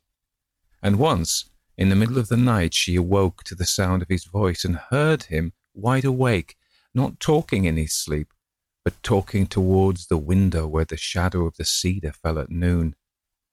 Oh, art thou sighing for Lebanon, in the long breeze that streams to thy delicious east, sighing for Lebanon, dark cedar? And when, half charmed, half terrified, she turned and called him by name, he merely said, "My dear, I felt the loneliness, suddenly realized it, the alien desolation of that tree set here upon our little lawn in England, when all her eastern brothers call her in sleep." And the answer seemed so queer, so un-evangelical, that she waited in silence till he slept again. The poetry passed her by. It seemed unnecessary and out of place. It made her ache with suspicion, fear, jealousy. The fear, however, seemed somehow all lapped up and banished soon afterwards by her unwilling admiration of the rushing splendour of her husband's state. Her anxiety, at any rate, shifted from the religious to the medical. She thought he might be losing his steadiness of mind a little. How often in her prayers she offered thanks for the guidance that had made her stay with him, to help and watch, is impossible to say. It certainly was twice a day. She even went so far once when Mr. Mortimer, the vicar, called and brought with him a more or less distinguished doctor, as to tell the professional man privately some symptoms of her husband's queerness, and his answer that there was nothing he could prescribe for added not a little to her sense of unholy bewilderment. No doubt Sir James had never been consulted under such unorthodox conditions before. His sense of what was becoming naturally overrode his acquired instinct as a skilled instrument that might help the race. "No fever, you think?" she asked insistently with hurry, determined to get something from him. Nothing that I could deal with, as I told you, madam, replied the offended allopathic knight. Evidently he did not care about being invited to examine patients in this surreptitious way before a teapot on the lawn, chance of a fee most problematical. He liked to see a tongue and feel a thumping pulse, to know the pedigree and bank account of his questioner as well. It was most unusual, in abominable taste besides, of course it was, but the drowning woman seized the only straw she could. For now the aggressive attitude of her husband overcame her to the point where she found it difficult even to question him. Yet in the house he was so kind and gentle, doing all he could to make her sacrifice as easy as possible. David, you really are unwise to go out now. The night is damp and very chilly. The ground is soaked in dew. You'll catch your death of cold. His face lightened. Won't you come with me, dear? Just for once. I'm only going to the corner of the Hollies to see the beach that stands so lonely by itself. She had been out with him in the short dark afternoon, and they had passed that evil group of hollies where the gypsies camped. Nothing else would grow there, but the hollies thrive upon the stony soil. David, the beach is all right and safe. She had learned his phraseology a little, made clever out of due season by her love. There's no wind tonight. But it's rising, he answered, rising in the east. I heard it in the bare and hungry larches. They need the sun and dew, and always cry out when the wind's upon them from the east. She sent a short, unspoken prayer most swiftly to her deity as she heard him say it. For every time now when he spoke in this familiar, intimate way of the life of the trees, she felt a sheet of cold fastened tight against her very skin and flesh. She shivered. How could he possibly know such things? Yet in all else, and in the relations of his daily life, he was sane and reasonable, loving, kind and tender. It was only on the subject of the trees he seemed unhinged and queer. Most curiously, it seemed that since the collapse of the cedar they both loved, though in different fashion, his departure from the normal had increased. Why else did he watch them as a man might watch a sickly child? Why did he hunger, especially in the dusk, to catch their mood of night, as he called it? Why think so carefully upon them when the frost was threatening or the wind appeared to rise? As she put it so frequently now herself, how could he possibly know such things? He went. As she closed the front door after him, she heard the distant roaring of the forest. And then it suddenly struck her. How could she know them too? It dropped upon her like a blow that she felt at once all over upon body, heart, and mind. The discovery rushed out from its ambush to overwhelm. The truth of it, making all arguing futile, numbed her faculties. But though at first it deadened her, she soon revived, and her being rose into aggressive opposition. A wild yet calculated courage like that which animates the leaders of splendid forlorn hopes flamed in her little person, flamed grandly and invincible. While knowing herself insignificant and weak, she knew at the same time that power at her back which moves the worlds. The faith that filled her was the weapon in her hands, and the right by which she claimed it, but the spirit of utter selfless sacrifice that characterized her life was the means by which she mastered its immediate use. For a kind of white and faultless intuition guided her to the attack. Behind her stood her Bible and her God. How so magnificent a divination came to her at all may well be a matter of astonishment, though some clue of explanation lies perhaps in the very simpleness of her nature. At any rate, she saw quite clearly certain things, saw them in moments only, after prayer, in the still silence of the night, or when left alone those long hours in the house with her knitting and her thoughts, and the guidance which then flashed into her remained, even after the manner of its coming was forgotten. There came to her these things she saw, formless, wordless. She could not put them into any kind of language, but by the very fact of being uncaught in sentences, they retained their original clear vigour. Hours of patient waiting brought the first, and the others followed easily afterwards by degrees, on subsequent days, a little and a little. Her husband had been gone since early morning, and had taken his luncheon with him. She was sitting by the tea things, the cups and teapot warmed, the muffins in the fender keeping hot, all ready for his return, when she realized quite abruptly that this thing which took him off, which kept him out so many hours day after day, this thing that was against her own little will and instinct, was enormous as the sea. It was no mere prettiness of single trees, but something massed and mountainous. About her rose the wall of its huge opposition to the sky, its scale gigantic, its power utterly prodigious. What she knew of it hitherto as green and delicate forms waving and rustling in the winds was but, as it were, the spray of foam that broke into sight upon the nearer edge of viewless depths far, far away. The trees indeed were sentinels, set visibly about the limits of a camp that itself remained invisible. The awful hum and murmur of the main body in the distance passed into that still room about her with the firelight and hissing kettle. Out yonder, in the forest, further out, the thing that was ever roaring at the centre was dreadfully increasing. The sense of definite battle, too, battle between herself and the forest for his soul, came with it. Its presentiment was as clear as though Thompson had come into the room and quietly told her that the cottage was surrounded. "Please, ma'am, there are trees come up about the house," she might have suddenly announced, but equally might have heard her own answer, "It's all right, Thompson, the main body is still far away." Immediately upon its heels then came another truth, with a close reality that shocked her. She saw that jealousy was not confined to the human and animal world alone, but ran through all creation. The vegetable kingdom knew it too. So-called inanimate nature shared it with the rest. Trees felt it. This forest just beyond the window, standing there in the silence of the autumn evening across the little lawn, this forest understood it equally.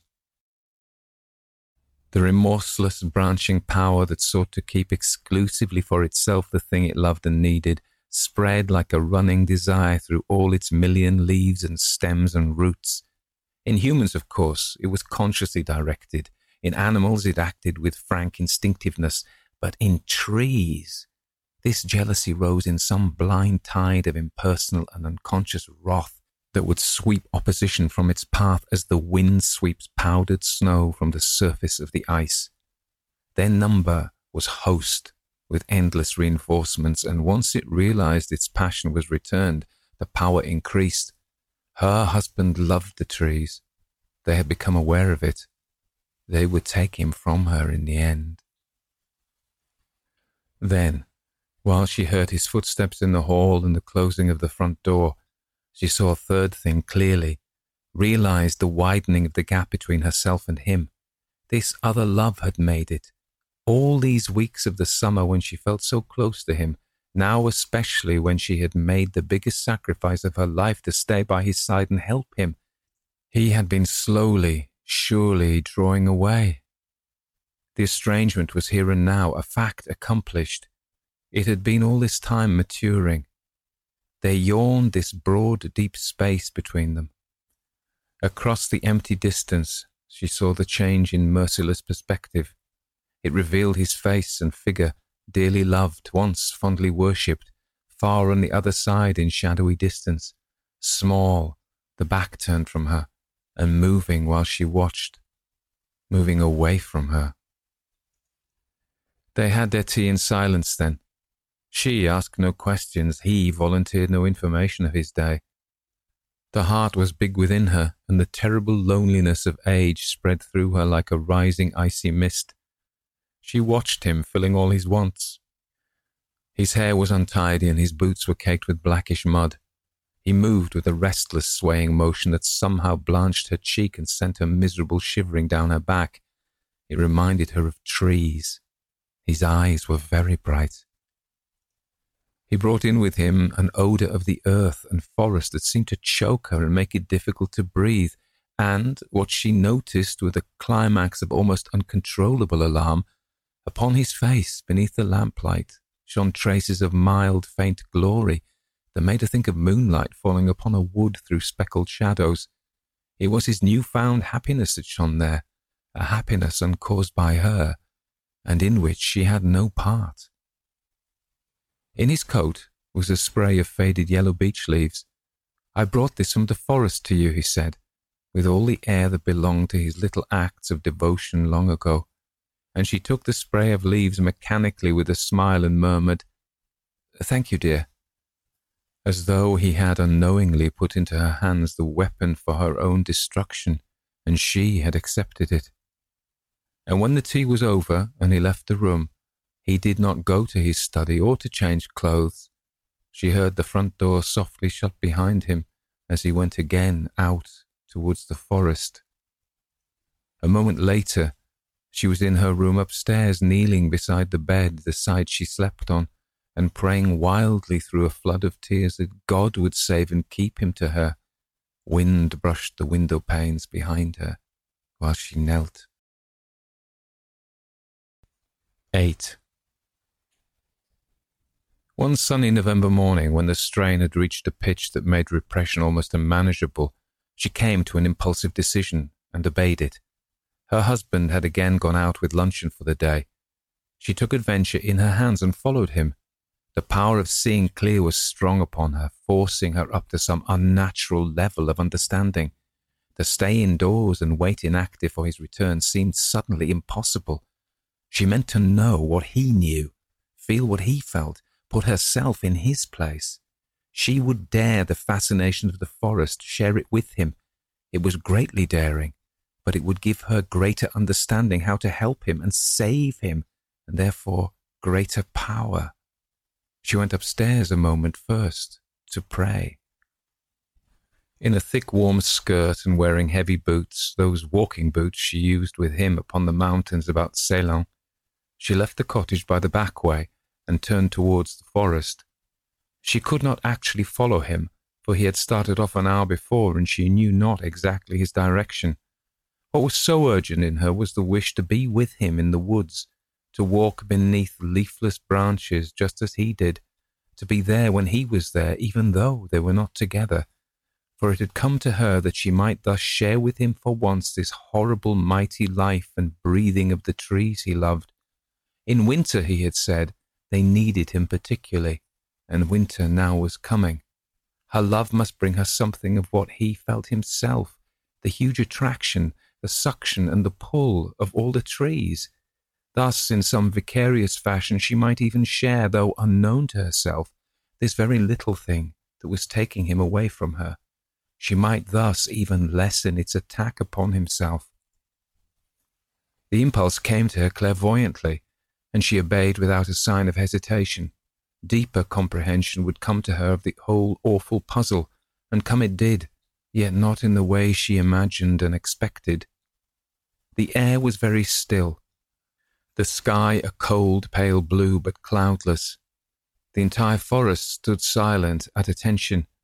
It knew perfectly well that she had come. It knew the moment when she entered, watched and followed her, and behind her something dropped without a sound and shut her in. Her feet upon the glades of mossy grass fell silently, as the oaks and beeches shifted past in rows and took up their positions at her back. It was not pleasant, this way they grew so dense behind her the instant she had passed. She realized that they gathered in an ever-growing army, massed, herded, trooped, between her and the cottage, shutting off escape. They let her pass so easily, but to get out again, she would know them differently. Thick, crowded branches all drawn and hostile. Already their increasing numbers bewildered her. In front they looked so sparse and scattered, with open spaces where the sunshine fell. But when she turned, it seemed they stood so close together, a serried army, darkening the sunlight. They blocked the day, collected all the shadows, stood with their leafless and forbidding rampart like night. They swallowed down into themselves the very glade by which she came, for when she glanced behind her, rarely, the way she had come was shadowy and lost. Yet the morning sparkled overhead, and a glance of excitement ran quivering through the entire day, It was what she always knew as children's weather, so clear and harmless without a sign of danger, nothing ominous to threaten or alarm. Steadfast in her purpose, looking back as little as she dared, Sophia Bittersea marched slowly and deliberately into the heart of the silent woods, deeper, ever deeper. And then, abruptly, in an open space where the sunshine fell unhindered, she stopped. It was one of the breathing places of the forest. Dead, withered bracken lay in patches of unsightly grey. There were bits of heather too. All round the trees stood looking on, oak, beech, holly, ash, pine, larch, and here and there small groups of juniper. On the lips of this breathing space of the wood she stopped to rest, disobeying her instinct for the first time. But the other instinct in her was to go on. She did not really want to rest. This was the little act that brought it to her, the wireless message from a vast emitter. "I've been stopped," she thought to herself with a horrid qualm. She looked about her in this quiet, ancient place. Nothing stirred. There was no life nor sign of life. No birds sang, no rabbits scuttled off at her approach. The stillness was bewildering, and gravity hung down upon it like a heavy curtain. It hushed the heart in her. Could this be part of what her husband felt, this sense of thick entanglement with stems, boughs, roots, and foliage? This has always been as it is now, she thought, and yet not knowing why she thought it. Ever since the forest grew, it has been still and secret here. It has never changed. The curtain of silence drew closer while she said it, thickening round her. For 1,000 years, I'm here with 1,000 years, and behind this place stand all the forests of the world. So foreign to her temperament were such thoughts, and so alien to all she had been taught to look for in nature, that she strove against them. She made an effort to oppose, but they clung and haunted just the same. They refused to be dispersed. The curtain hung dense and heavy as though its texture thickened. The air with difficulty came through. And then she thought that curtain stirred. There was movement somewhere. That obscure dim thing which ever broods behind the visible appearances of trees came nearer to her. She caught her breath and stared about her, listening intently. The trees, perhaps she saw them more in detail now, it seemed to her had changed. A vague, faint alliteration spread over them, at first so slight she scarcely would admit it, then growing steadily, though still obscurely, outwards. They tremble and are changed, flashed through her mind the horrid line that Sanderson had quoted, yet the change was graceful for all the uncouthness attendant upon the size of so vast a movement. They had turned in her direction. That was it. They saw her. In this way, the change expressed itself in her groping, terrified thought. Till now it had been otherwise. She had looked at them from her own point of view. Now they looked at her from theirs. They stared her in the face and eyes. They stared at her all over. In some unkind, resentful, hostile way, they watched her. Hitherto in life she had watched them variously, in superficial ways, reading into them what her own mind suggested. Now they read into her the things they actually were, and not merely another's interpretations of them. They seemed in their motionless silence, their instinct with life. A life, moreover, that breathed about her, a species of terrible soft enchantment that bewitched. It branched all through her, climbing to the brain.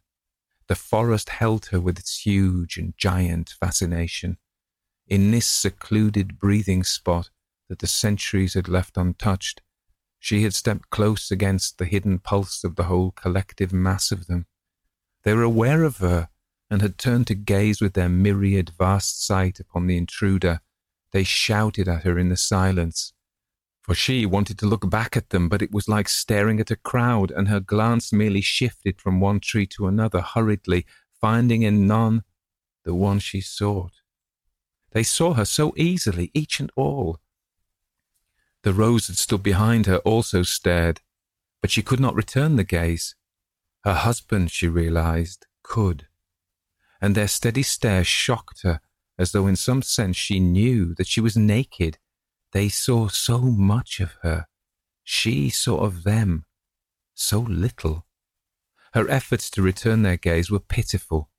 The constant shifting increased her bewilderment. Conscious of this awful and enormous sight all over her, she let her eyes first rest upon the ground, and then she closed them altogether. She kept the lids as tight together as ever they would go. But the sight of the trees came even into that inner darkness behind the fastened lids, for there was no escaping it. Outside in the light she still knew that the leaves of the hollies glittered smoothly, that the dead foliage of the oaks hung crisp in the air about her, that the needles of the little junipers were pointing all one way. The spread perception of the forest was focused on herself, and no mere shutting of the eyes could hide its scattered yet concentrated stare, the all-inclusive vision of the great woods. There was no wind, yet here and there a single leaf hanging by its dried-up stalk shook all alone with great rapidity, rattling. It was the sentry drawing attention to her presence. And then again, as once, long weeks before, she felt their being as a tide about her. The tide had turned. That memory of her childhood sands came back when the nurse said, "The tide has turned now. We must go in." And she saw the mass of piled-up waters, green and heaped to the horizon, and realized that it was slowly coming in. The gigantic mass of it, too vast for hurry, loaded with massive purpose, she used to feel, was moving towards herself. The fluid body of the sea was creeping along beneath the sky to the very spot upon the yellow sands where she stood and played. The sight and thought of it had always overwhelmed her with a sense of awe, as though her puny self were the object of the whole sea's advance. The tide has turned. We had better now go in. This was happening now about her. The same thing was happening in the woods, slow, sure and steady, and its motion as little discernible as the sea's. The tide had turned. The small human presence that had ventured among its green and mountainous depths, moreover, was its objective. That all was clear within her while she sat and waited with tight-shut lids. But the next moment she opened her eyes with a sudden realization of something more. The presence that it sought was, after all, not hers. It was the presence of someone other than herself. And then she understood. Her eyes had opened with a click, it seemed, but the sound in reality was outside herself. Across the clearing where the sunshine lay so calm and still, she saw the figure of her husband moving among the trees, a man like a tree, walking. With hands behind his back and head uplifted, he moved quite slowly, as though absorbed in his own thoughts. Hardly 50 paces separated them, but he had no inkling of her presence there so near. With mind intent and senses all turned inwards, he marched past her like a figure in a dream, and like a figure in a dream she saw him go. Love, yearning, pity rose in a storm within her, but as in nightmare she found no words or movement possible. She sat and watched him go from her, go into the deeper reaches of the green enveloping woods. Desire to save, to bid him stop and turn, ran in a passion through her being, but there was nothing she could do. She saw him go away from her, go of his own accord and willingly beyond her.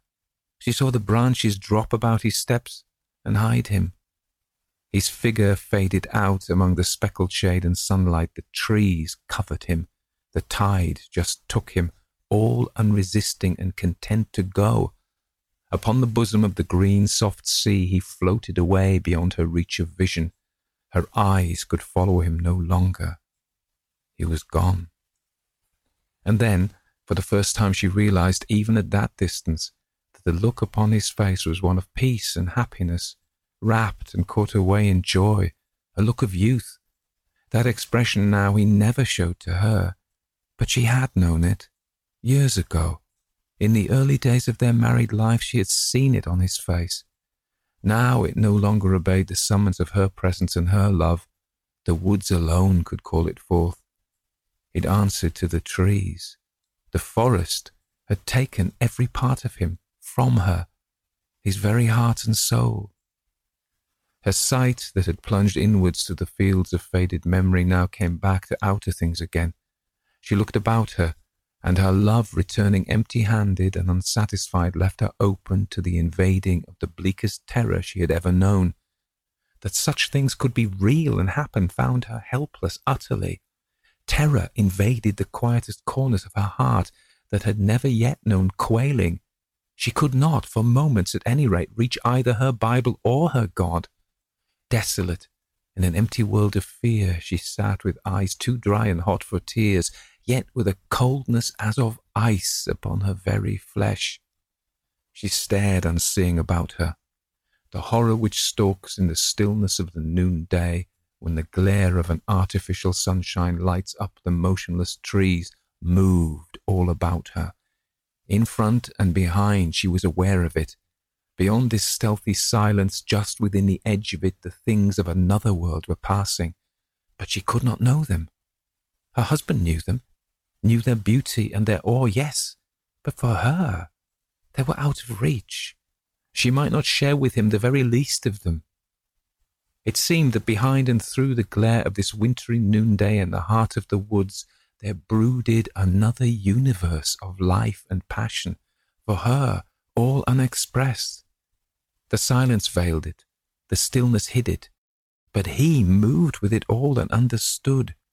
His love interpreted it. She rose to her feet, tottered feebly, and collapsed again upon the moss.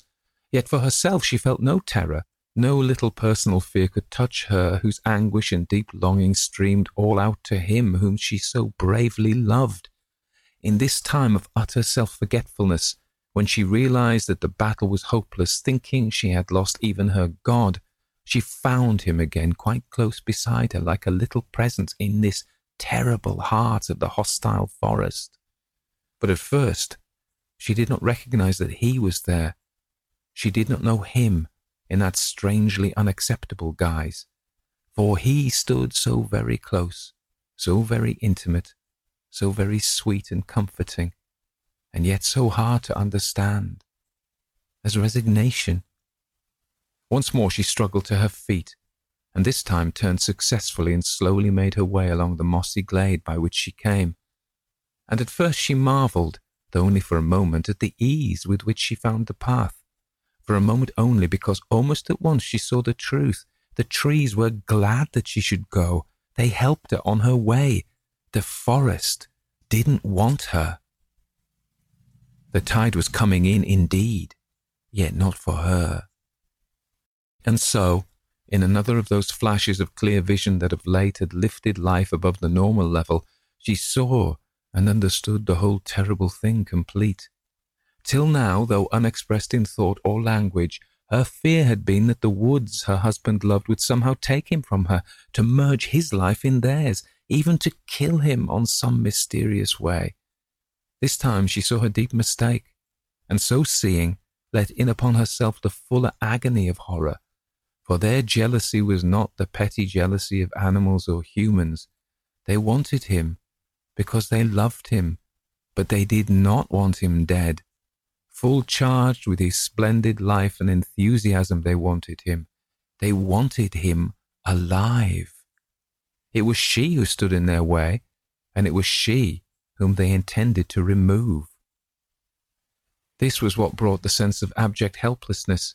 She stood upon the sands against an entire ocean slowly rolling in against her.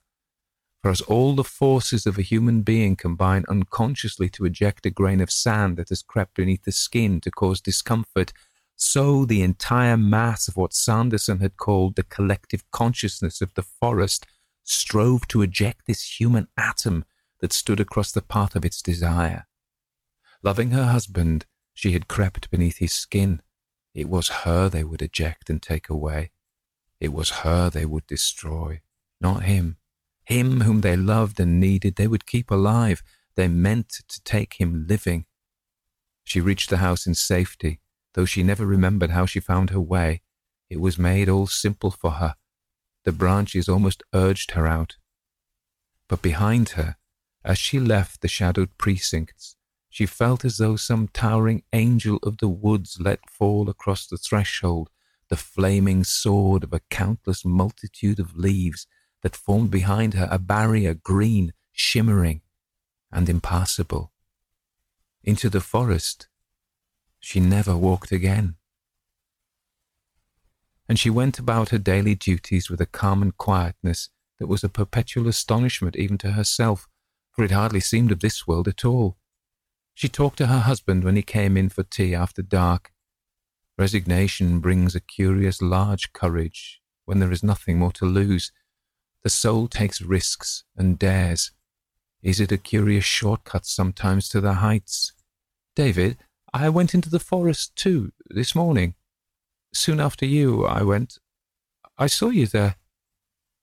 Wasn't it wonderful? He answered simply, inclining his head a little. There was no surprise or annoyance in his look, a mild and gentle ennui rather. He asked no real question. She thought of some garden tree the wind attacks too suddenly, bending it over when it does not want to bend, the mild unwillingness with which it yields. She often saw him this way now, in the terms of trees. It was very wonderful indeed, dear. Yes, she replied low, her voice not faltering, though indistinct. But for me, it was too strange and big. The passion of tears lay just below the quiet voice, all unbetrayed. Somehow she kept them back. There was a pause, and then he added, I find it more and more so every day. His voice passed through the lamplit room like a murmur of the wind in branches. The look of youth and happiness she had caught upon his face out there had wholly gone, and an expression of weariness was in its place, as of a man distressed vaguely at finding himself in uncongenial surroundings where he is slightly ill at ease. It was the house he hated, coming back to rooms and walls and furniture. The ceilings and closed windows confined him, yet in it no suggestion that he found her irksome. Her presence seemed of no account at all. Indeed, he hardly noticed her. For whole long periods he lost her, did not know that she was there. He had no need of her. He lived alone. Each lived alone. The outward signs by which she recognized that the awful battle was against her, and that the terms of surrender accepted were pathetic. She put the medicine chest away upon the shelf. She gave the orders for his pocket luncheon before he asked. She went to bed alone and early, leaving the front door unlocked, with milk and bread and butter in the hall beside the lamp, all concessions that she felt impelled to make. For more and more, unless the weather was too violent, he went out after dinner even, staying for hours in the woods. But she never slept until she heard the front door close below, and knew soon afterwards his careful step come creeping up the stairs and into the room so softly. Until she heard his regular deep breathing close beside her, she lay awake. All strength or desire to resist had gone for good. The thing against her was too huge and powerful. Capitulation was complete, a fact accomplished. She dated it from the day she followed him to the forest. Moreover, the time for evacuation, her own evacuation, seemed approaching. It came stealthily ever nearer, surely and slowly as the rising tide she used to dread. At the high water mark she stood waiting calmly, waiting to be swept away. Across the lawn, all those terrible days of early winter, the encircling forest watched it come, guiding its silent swell and currents towards her feet. Only she never once gave up her Bible or her praying. This complete resignation, moreover, had somehow brought to her a strange, great understanding, and if she could not share her husband's horrible abandonment to powers outside himself, she could, and did, in some half-groping way, grasp at shadowy meanings that might make such abandonment possible, yet but more than merely possible, in some extraordinary sense not evil. Hitherto she had divided the beyond world into two sharp halves, spirits good or spirits evil, but thoughts came to her now on soft and very tentative feet, like the footsteps of the gods which are on wool, that besides these definite classes there might be other powers as well, belonging definitely to neither one nor other. Her thoughts stopped dead at that. but the big idea found lodgment in her little mind, and owing to the largeness of her heart remained there unejected. It even brought a certain solace with it. The failure or unwillingness, as she preferred to state it, of her God to interfere and help, that also she came in measure to understand. For here she found it more and more possible to imagine was perhaps no positive evil at work, but only something that usually stands away from humankind, something alien and not commonly recognized. There was a gulf fixed between the two, and Mr. Sanderson had bridged it by his talk, his explanations, his attitude of mind. Through these, her husband had found the way into it. His temperament and natural passion for the woods had prepared the soul in him, and the moment he saw the way to go, he took it, the line of least resistance. Life was, of course, open to all, and her husband had the right to choose it where he would. He had chosen it, away from her, away from other men, but not necessarily away from God. This was an enormous concession that she skirted, never really faced. It was too revolutionary to face, but its possibility peeped into her bewildered mind. It might delay his progress, or it might advance it. Who could know? And why should God, who ordered all things with such magnificent detail, from the pathway of a sun to the falling of a sparrow, object to his free choice, or interfere to hinder him and stop? She came to realize resignation, that is, in another aspect. It gave her comfort, if not peace. She fought against all belittling of her God. It was perhaps enough that he knew. "You are not alone, dear, in the trees out there," she ventured one night as he crept on tiptoe into the room not far from midnight. "God is with you?" "Magnificently," was the immediate answer, given with enthusiasm. "For he is everywhere, and I only wish that you—" But she stuffed the clothes against her ears. That invitation on his lips was more than she could bear to hear. It seemed like asking her to hurry to her own execution. She buried her face among the sheets and blankets, shaking all over like a leaf. 9. And so the thought that she was the one to go remained and grew. It was perhaps first sign of that weakening of the mind which indicated the singular manner of her going, for it was her mental opposition, the trees felt, that stood in their way. Once that was overcome, obliterated, her physical presence didn't matter. She would be harmless. Having accepted defeat because she had come to feel that his obsession was not actually evil, she accepted at the same time the conditions of an atrocious loneliness. She stood now from her husband farther than from the moon. They had no visitors. Callers were few and far between, and less encouraged than before. The empty dark of winter was before them. Among the neighbours was none in whom, without disloyalty to her husband, she could confide. Mr. Mortimer, had he been single, might have helped her in this desert of solitude that preyed upon her mind, but his wife was there the obstacle, for Mrs. Mortimer wore sandals, believed that nuts were the complete food of man, and indulged in other idiosyncrasies that classed her inevitably among the latter signs which Mrs. Bittersea had been taught to dread as dangerous. She stood most desolately alone. Solitude, therefore, in which the mind unhindered feeds upon its own delusions, was the assignable cause of her gradual mental disruption and collapse. With the definite arrival of the colder weather, her husband gave up his rambles after dark. Evenings were spent together over the fire. He read the Times. They even talked about their postponed visit abroad in the coming spring. No restlessness was on him at the change. He seemed content and easy in his mind, spoke little of the trees and woods, enjoyed far better health than if there had been change of scene, and to herself was tender, kind, solicitous over trifles as in the distant days of their first honeymoon. But this deep calm could not deceive her.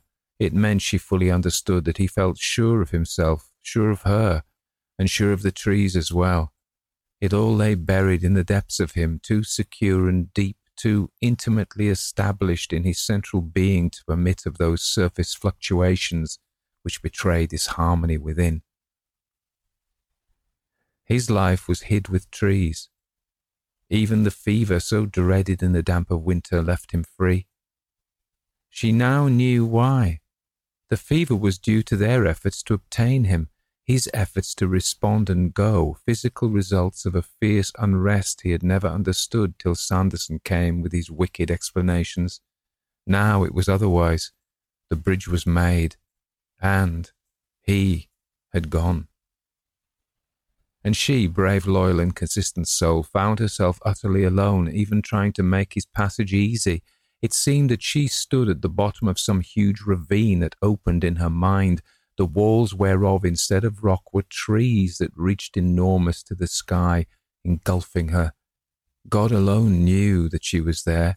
He watched, permitted, even perhaps approved. At any rate, he knew. During those quiet evenings in the house, moreover, while they sat over the fire listening to the roaming winds about the house, her husband knew continual access to the world his alien love had furnished for him. Never for a single instant was he cut off from it. She gazed at the newspaper spread before his face and knees, saw the smoke of his cheroot curl up above the edge, noticed a little hole in his evening socks, and listened to the paragraphs he read out as of old. But this was all a veil he spread about him on purpose. Behind it, he escaped. It was the conjurer's trick to divert the sight to unimportant details while the essential thing went forward unobserved. He managed wonderfully. She loved him for the pains he took to spare her distress, but all the while she knew that the body lolling in that armchair before her eyes contained the merest fragment of his actual self. It was little better than a corpse. It was an empty shell. The essential soul of him was out yonder with the forest, farther out, near that ever-roaring heart of it. And with the dark the forest came up boldly and pressed against the very walls and windows, peering in upon them, joining hands above the slates and chimneys. The winds were always walking on the lawn and gravel paths. Steps came and went and came again. Someone always seemed talking in the woods. Someone was in the building too. She passed them on the stairs or running soft and muffled, very large and gentle down the passages and landings after dusk, as though loose fragments of the day had broken off and stayed there caught among the shadows, trying to get out. They blundered silently all about the house. They waited till she passed, then made a run for it, and her husband always knew. She saw him more than once deliberately avoid them because she was there. More than once, too, she saw him stand and listen when he thought she was not near, then heard herself the long bounding stride of their approach across the silent garden. Already he had heard them in the windy distance of the night far away. They sped, she well knew, along that glade of mossy turf by which she last came out. It cushioned their tread exactly as it had cushioned her own. It seemed to her that the trees were always in the house with him, and in their very bedroom. He welcomed them, unaware that she also knew and trembled. One night in her bedroom it caught her unawares. She woke out of a deep sleep, and it came upon her before she could gather her forces for control. The day had been wildly boisterous, but now the wind had dropped, only its rags went fluttering through the night. The rays of the full moon fell in a shower between the branches. Overhead still raced the scud and rack, shaped like hurrying monsters, but below the earth was quiet. Still and dripping stood the hosts of trees. Their trunks gleamed wet and sparkling where the moon caught them. There was a strong smell of mould and fallen leaves. The air was sharp, heavy with odour. And she knew all this the instant that she awoke, for it seemed to her that she had been elsewhere, following her husband as though she had been out. There was no dream at all, merely the definite, haunting certainty. It dived away, lost, buried in the night. She sat upright in bed. She had come back. The room shone pale in the moonlight reflected through the windows, for the blinds were up, and she saw her husband's form beside her, motionless in deep sleep. But what caught her unawares was the horrid thing that by this fact of sudden, unexpected waking, she had surprised these other things in the room, beside the very bed, gathered close about him while he slept. It was their dreadful boldness, herself of no account as it were, that terrified her into screaming before she could collect her powers to prevent. She screamed before she realized what she did. A long, high shriek of terror that filled the room, yet made so little actual sound. For wet and shimmering presences stood grouped all around the bed. She saw their outline underneath the ceiling, the green spread bulk of them, their vague extension over walls and furniture. They shifted to and fro, massed yet translucent, mild yet thick, moving and turning within themselves to a hushed noise of multitudinous soft rustling. In their sound was something very sweet and sinning that fell into her with a spell of horrible enchantment. They were so mild, each one alone, yet so terrific in their combination. Cold seized her.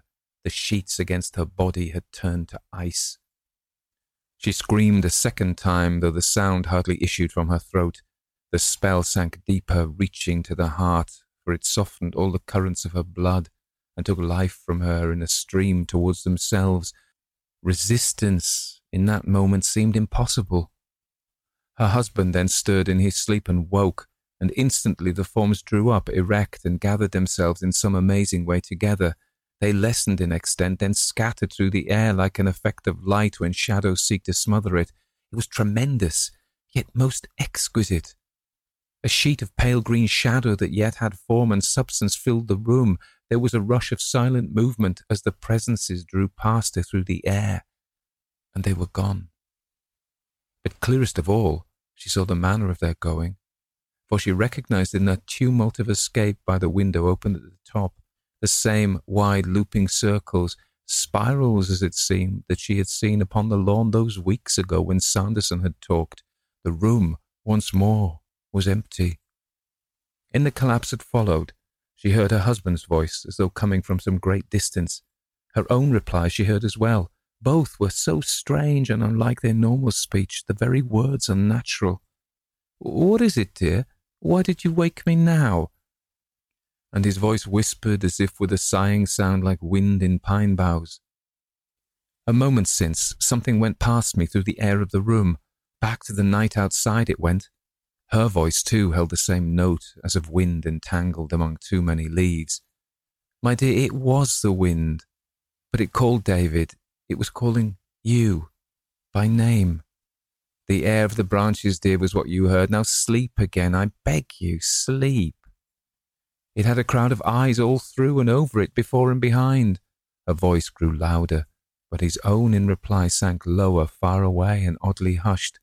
The moonlight, dear, upon the sea of twigs and boughs in the rain was what you saw. But it frightened me. I've lost my God. And you. I'm cold as death. My dear, it is the cold of the early morning hours. The whole world sleeps. Now sleep again yourself. He whispered close to her ear. She felt his hand stroking her. His voice was soft and very soothing, but only a part of him was there, only a part of him was speaking. It was a half-emptied body that lay beside her and uttered these strange sentences, even forcing her own singular choice of words. The horrible dim enchantment of the trees was close about them in the room, gnarled, ancient, lonely trees of winter, whispering around the human life they loved. "And let me sleep again," she heard him murmur as he settled down among the clothes. "Sleep back into that deep, delicious peace from which you called me." His dreamy, happy tone and that look of youth and joy she discerned upon his features, even in the filtered moonlight, touched her again, as with the spell of those shining, mild, green presences. It sank down into her. She felt sleep grope for her. On the threshold of slumber, one of those strange, vagrant voices that loss of consciousness lets loose cried faintly in her heart, "There is joy in the forest over one sinner that—" Then sleep took her, before she had time to realize even that she was vilely parodying one of her most precious texts, and that the irreverence was ghastly. And though she quickly slept again, her sleep was not as usual dreamless. It was not woods and trees she dreamed of, but a small and curious dream that kept coming again and again upon her, that she stood upon a wee bare rock in the sea, and that the tide was rising. The water first came to her feet, then to her knees, then to her waist. Each time the dream returned, the tide seemed higher. Once it rose to her neck, once even to her mouth, covering her lips for a moment so that she could not breathe. She did not wake between the dreams. A period of drab and dreamless slumber intervened, but finally the water rose above her eyes and face completely, covering her head. And then came explanation, the sort of explanation that dreams bring. She understood, for beneath the water she had seen the world of seaweed rising from the bottom of the sea like a forest of dense green, long sinuous stems, immense thick branches, millions of feelers spreading through the darkened watery depths, the power of their ocean foliage. The vegetable kingdom was even in the sea. It was everywhere. Earth, air, and water helped it. Way of escape there was none. And even underneath the sea she heard that terrible sound of roaring. Was it surf or wind or voices, further out, yet coming steadily towards her? And so, in the loneliness of that drab English winter, the mind of Mrs. Bittersea, preying upon itself and fed by constant dread, went lost in disproportion. Dreariness filled the weeks with dismal, sunless skies, and a clinging moisture that knew no wholesome tonic of keen frosts. Alone with her thoughts, both her husband and her God withdrawn into distance, she counted the days to spring. She groped her way, stumbling down the long, dark tunnel. Through the arch at the far end lay a brilliant picture of the violet sea sparkled on the coast of France. There lay safety and escape for both of them, could she but hold on. Behind her, the trees blocked up the other entrance. She never once looked back. She drooped. Vitality passed from her, drawn out and away as by some steady suction. Immense and incessant was this sensation of her powers draining off. The taps were all turned on. Her personality, as it were, streamed steadily away, coaxed outwards by this power that never wearied and seemed inexhaustible. It won her as the full moon wins the tide. She waned, she faded, she obeyed. At first she watched the process and recognized exactly what was going on. Her physical life and that balance of mind which depends on physical well-being were being slowly undermined. She saw that clearly. Only the soul, dwelling like a star apart from these and independent of them, lay safe somewhere with her distant God. That she knew tranquilly. The spiritual love that linked her to her husband was safe from all attack. Later, in his good time, they would merge together again because of it. Meanwhile, all of her that had kinship with the earth was slowly going. This separation was being remorselessly accomplished. Every part of her the trees could touch was being steadily drained from her. She was being removed. After a time, however, even this power of realization went, so that she no longer watched the process or knew exactly what was going on. The one satisfaction she had known, the feeling that it was sweet to suffer for his sake, went with it. She stood utterly alone in this terror of the trees, mid the ruins of her broken and disordered mind. She slept badly, woke in the morning with hot and tired eyes. Her head ached dully. She grew confused in thought and lost the clues of daily life in the most feeble fashion. At the same time, she lost sight, too, of that brilliant picture at the exit of the tunnel. It faded away into a tiny semicircle of pale light, the violet sea and the sunshine the merest point of white, remote as a star and equally inaccessible. She knew now that she could never reach it. And through the darkness that stretched behind, the power of the trees came close and caught her, twining about her feet and arms, climbing to her very lips. She woke at night, finding it difficult to breathe. There seemed wet leaves pressing against her mouth and soft green tendrils clinging to her neck. Her feet were heavy, half-rooted as it were in deep, thick earth. Huge creepers stretched along the whole of that black tunnel, feeling about her person for points where they may fasten well as ivy, or the giant parasites of the vegetable kingdom settle down on the trees themselves to sap their life and kill them. Slowly and surely, the morbid growth possessed her life and held her. She feared those very winds that ran about the wintry forest. They were in league with it. They helped it everywhere. "Why don't you sleep, dear?" It was her husband now who played the role of nurse, tending her little wants with an honest care that at least aped the services of love. He was so utterly unconscious of the raging battle he had caused. "What is it keeps you so wide awake and restless?"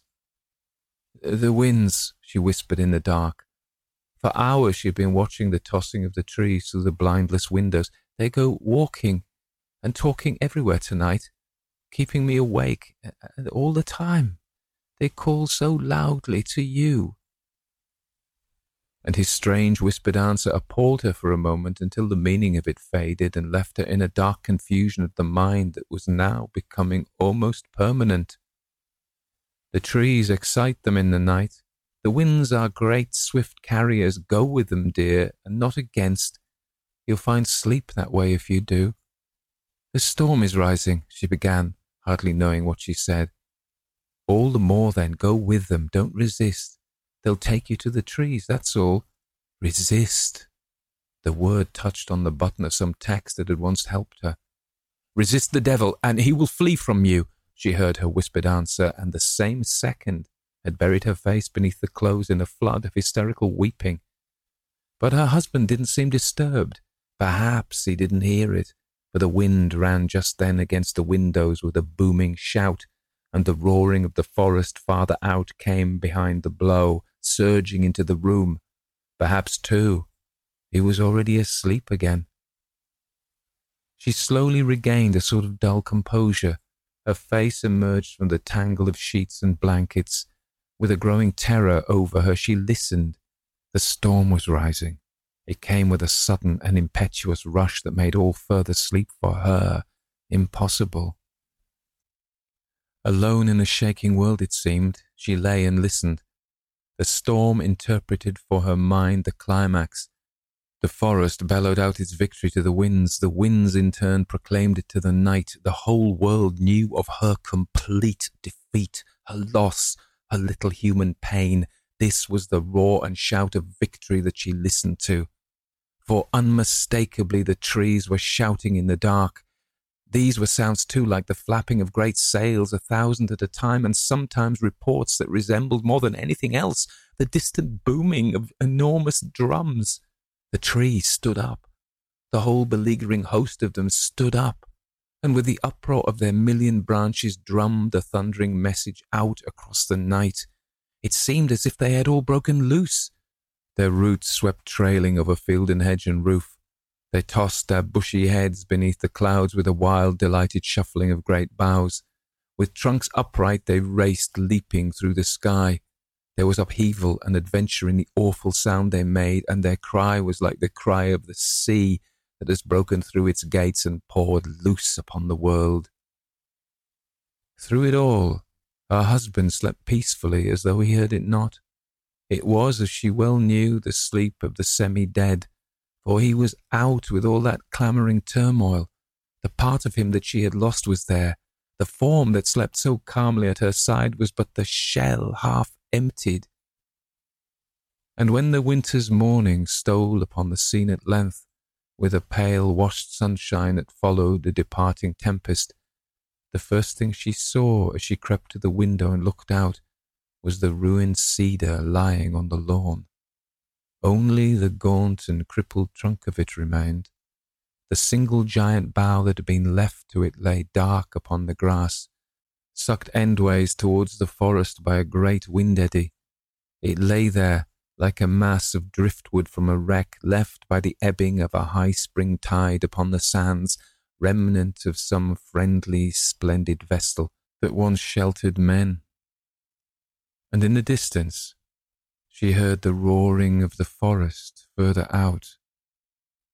Her husband's voice was with it.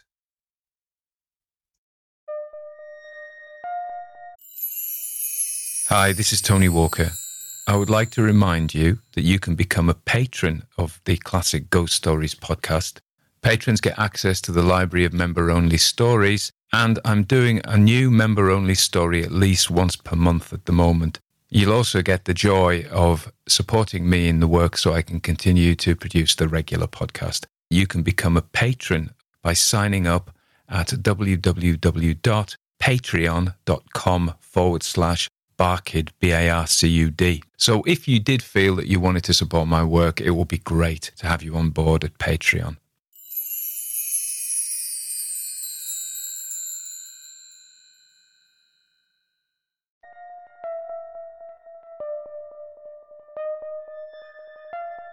Everybody dies, don't they? Everybody come back, don't they? Isn't that so?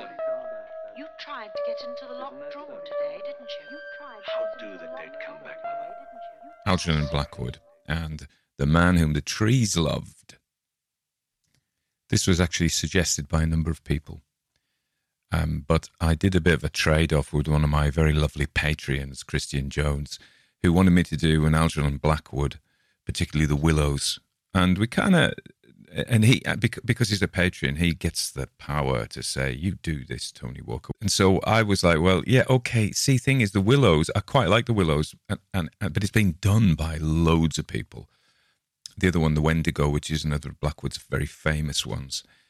It's got all sorts of kind of references which are uncomfortable now to First Nations people, because it's in Canada, and French people and Scottish people, and it's just the casual kind of things that people used to say, which people don't take them as well now. You know, when we were kids, we used to say things which were absolutely appalling, which I wouldn't. I would cringe now to use words that I would say. Things change. So anyway, we came to a bit of a deal that we would do this one.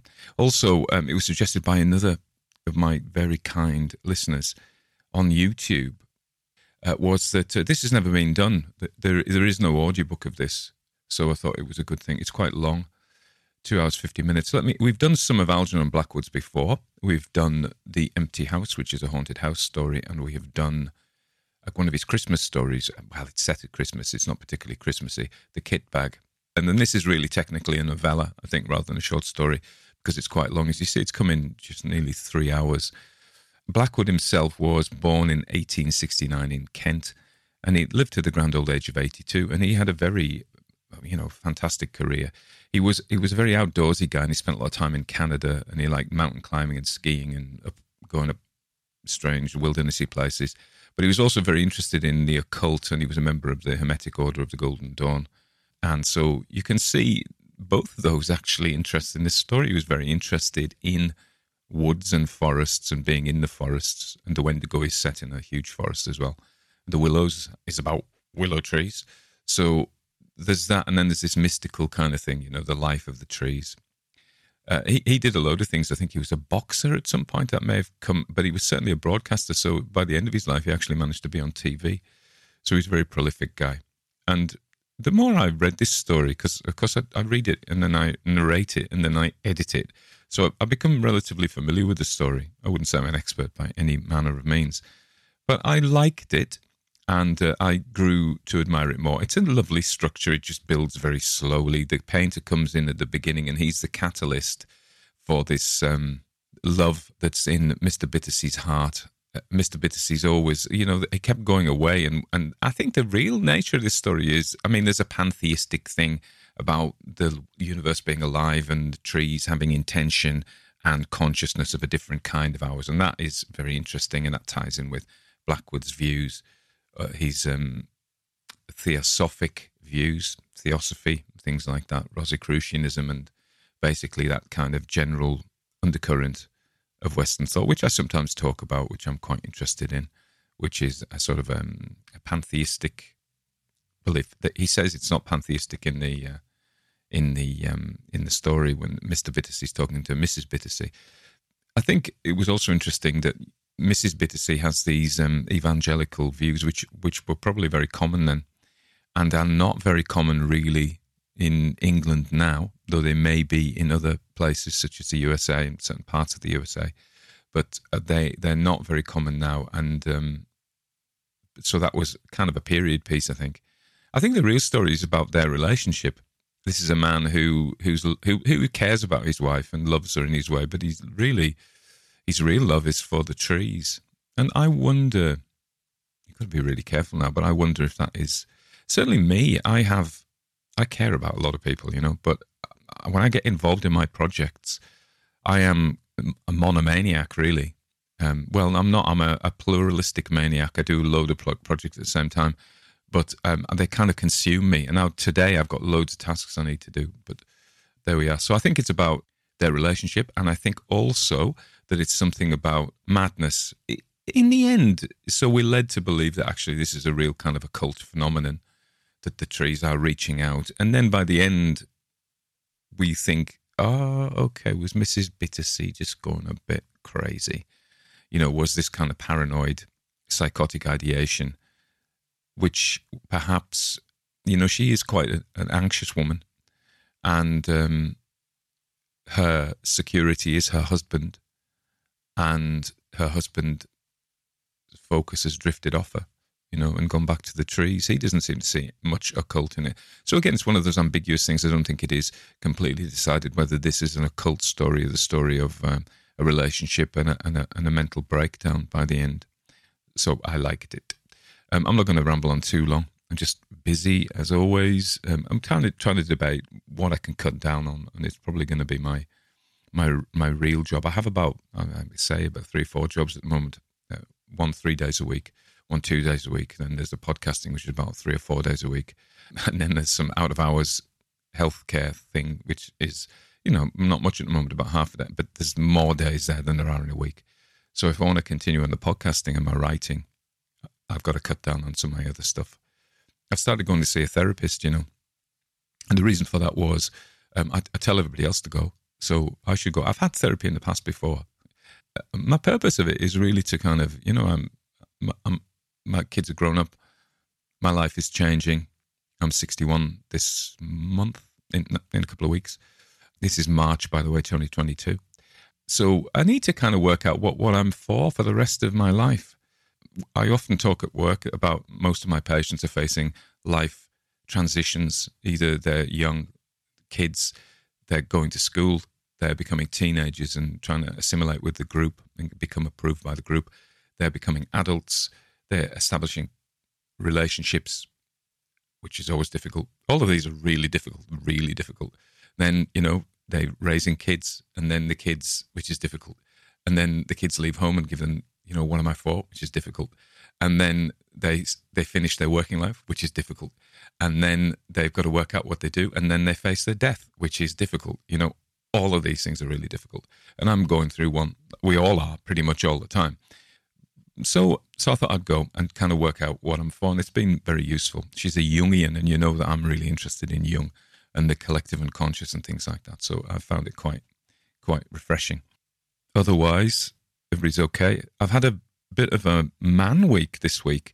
So I have 2 daughters, and I have Sheila, who's a lady, and I have my mother, who's a lady, and I have Shade the dog, who's a lady, and I work. I'm a nurse, right? So I work in healthcare, which is hugely female dominated. So most of the people I interact with, I would say 95% of my interactions are with women, and that's great. I love it.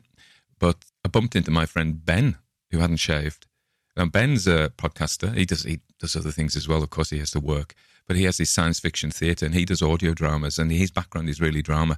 So I'm doing this web novel very, very slowly, which was called My Personal Nightmare, which is now called We Two Are One. And it's coming along, but very slowly. I seem to have kind of I don't know, a procrastination thing going on about it. I can always find something else to do. I think because it's hard. It's harder than the rest of the things I'm doing. This is relatively, I just talk, I don't have to exert effort in the same way you do when you're writing. So I met Ben, and then I had a coffee with Stephen Wharton, who's a storyteller. Who else did I say? Oh, and my partner Sheila's son, Liam, came round, and we were watching the news, and we had man conversations. Sheila said, "Oh, you're just talking that man." She used an uncomplimentary word for the content of our conversation. You're talking that man stuff. But I quite enjoyed it. Variety's the spice of life. I was messing around with live streaming, and Annabelle Reeds, she had said to me, "Listen, you can do all this with playlists. People can find all your stuff with playlists." But yeah, Anna, I know technically they can, but a lot of people really struggle with that. So I thought, I'll tell you what I'll do. I'll put some of my stories on a big long stream on YouTube. And that went down moderately well, actually. I like to experiment, as you know. I like to do different things all the time.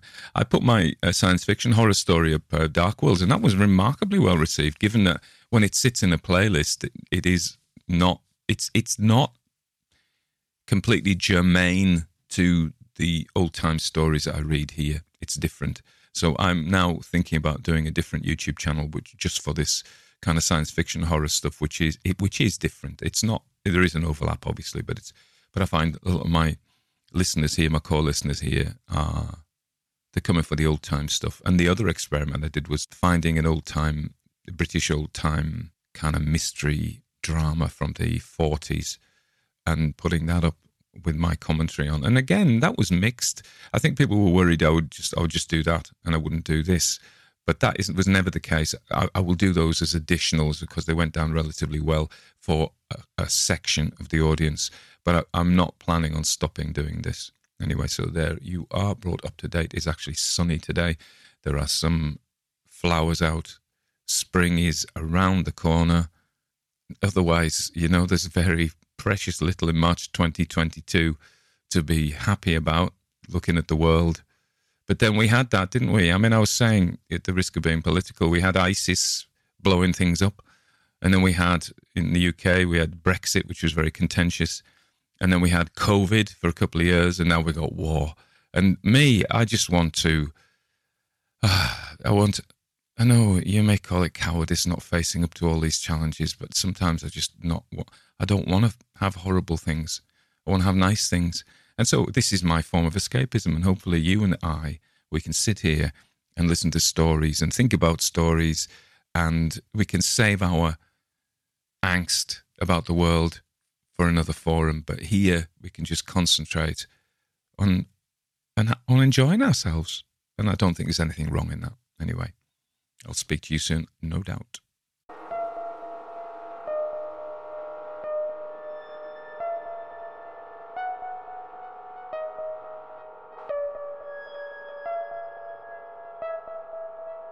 Everybody dies, don't they? Everybody come back, don't they? Isn't that so? Come back, don't they? Isn't that so? Come back, don't they? Isn't that so? Come back, don't they? Isn't that so?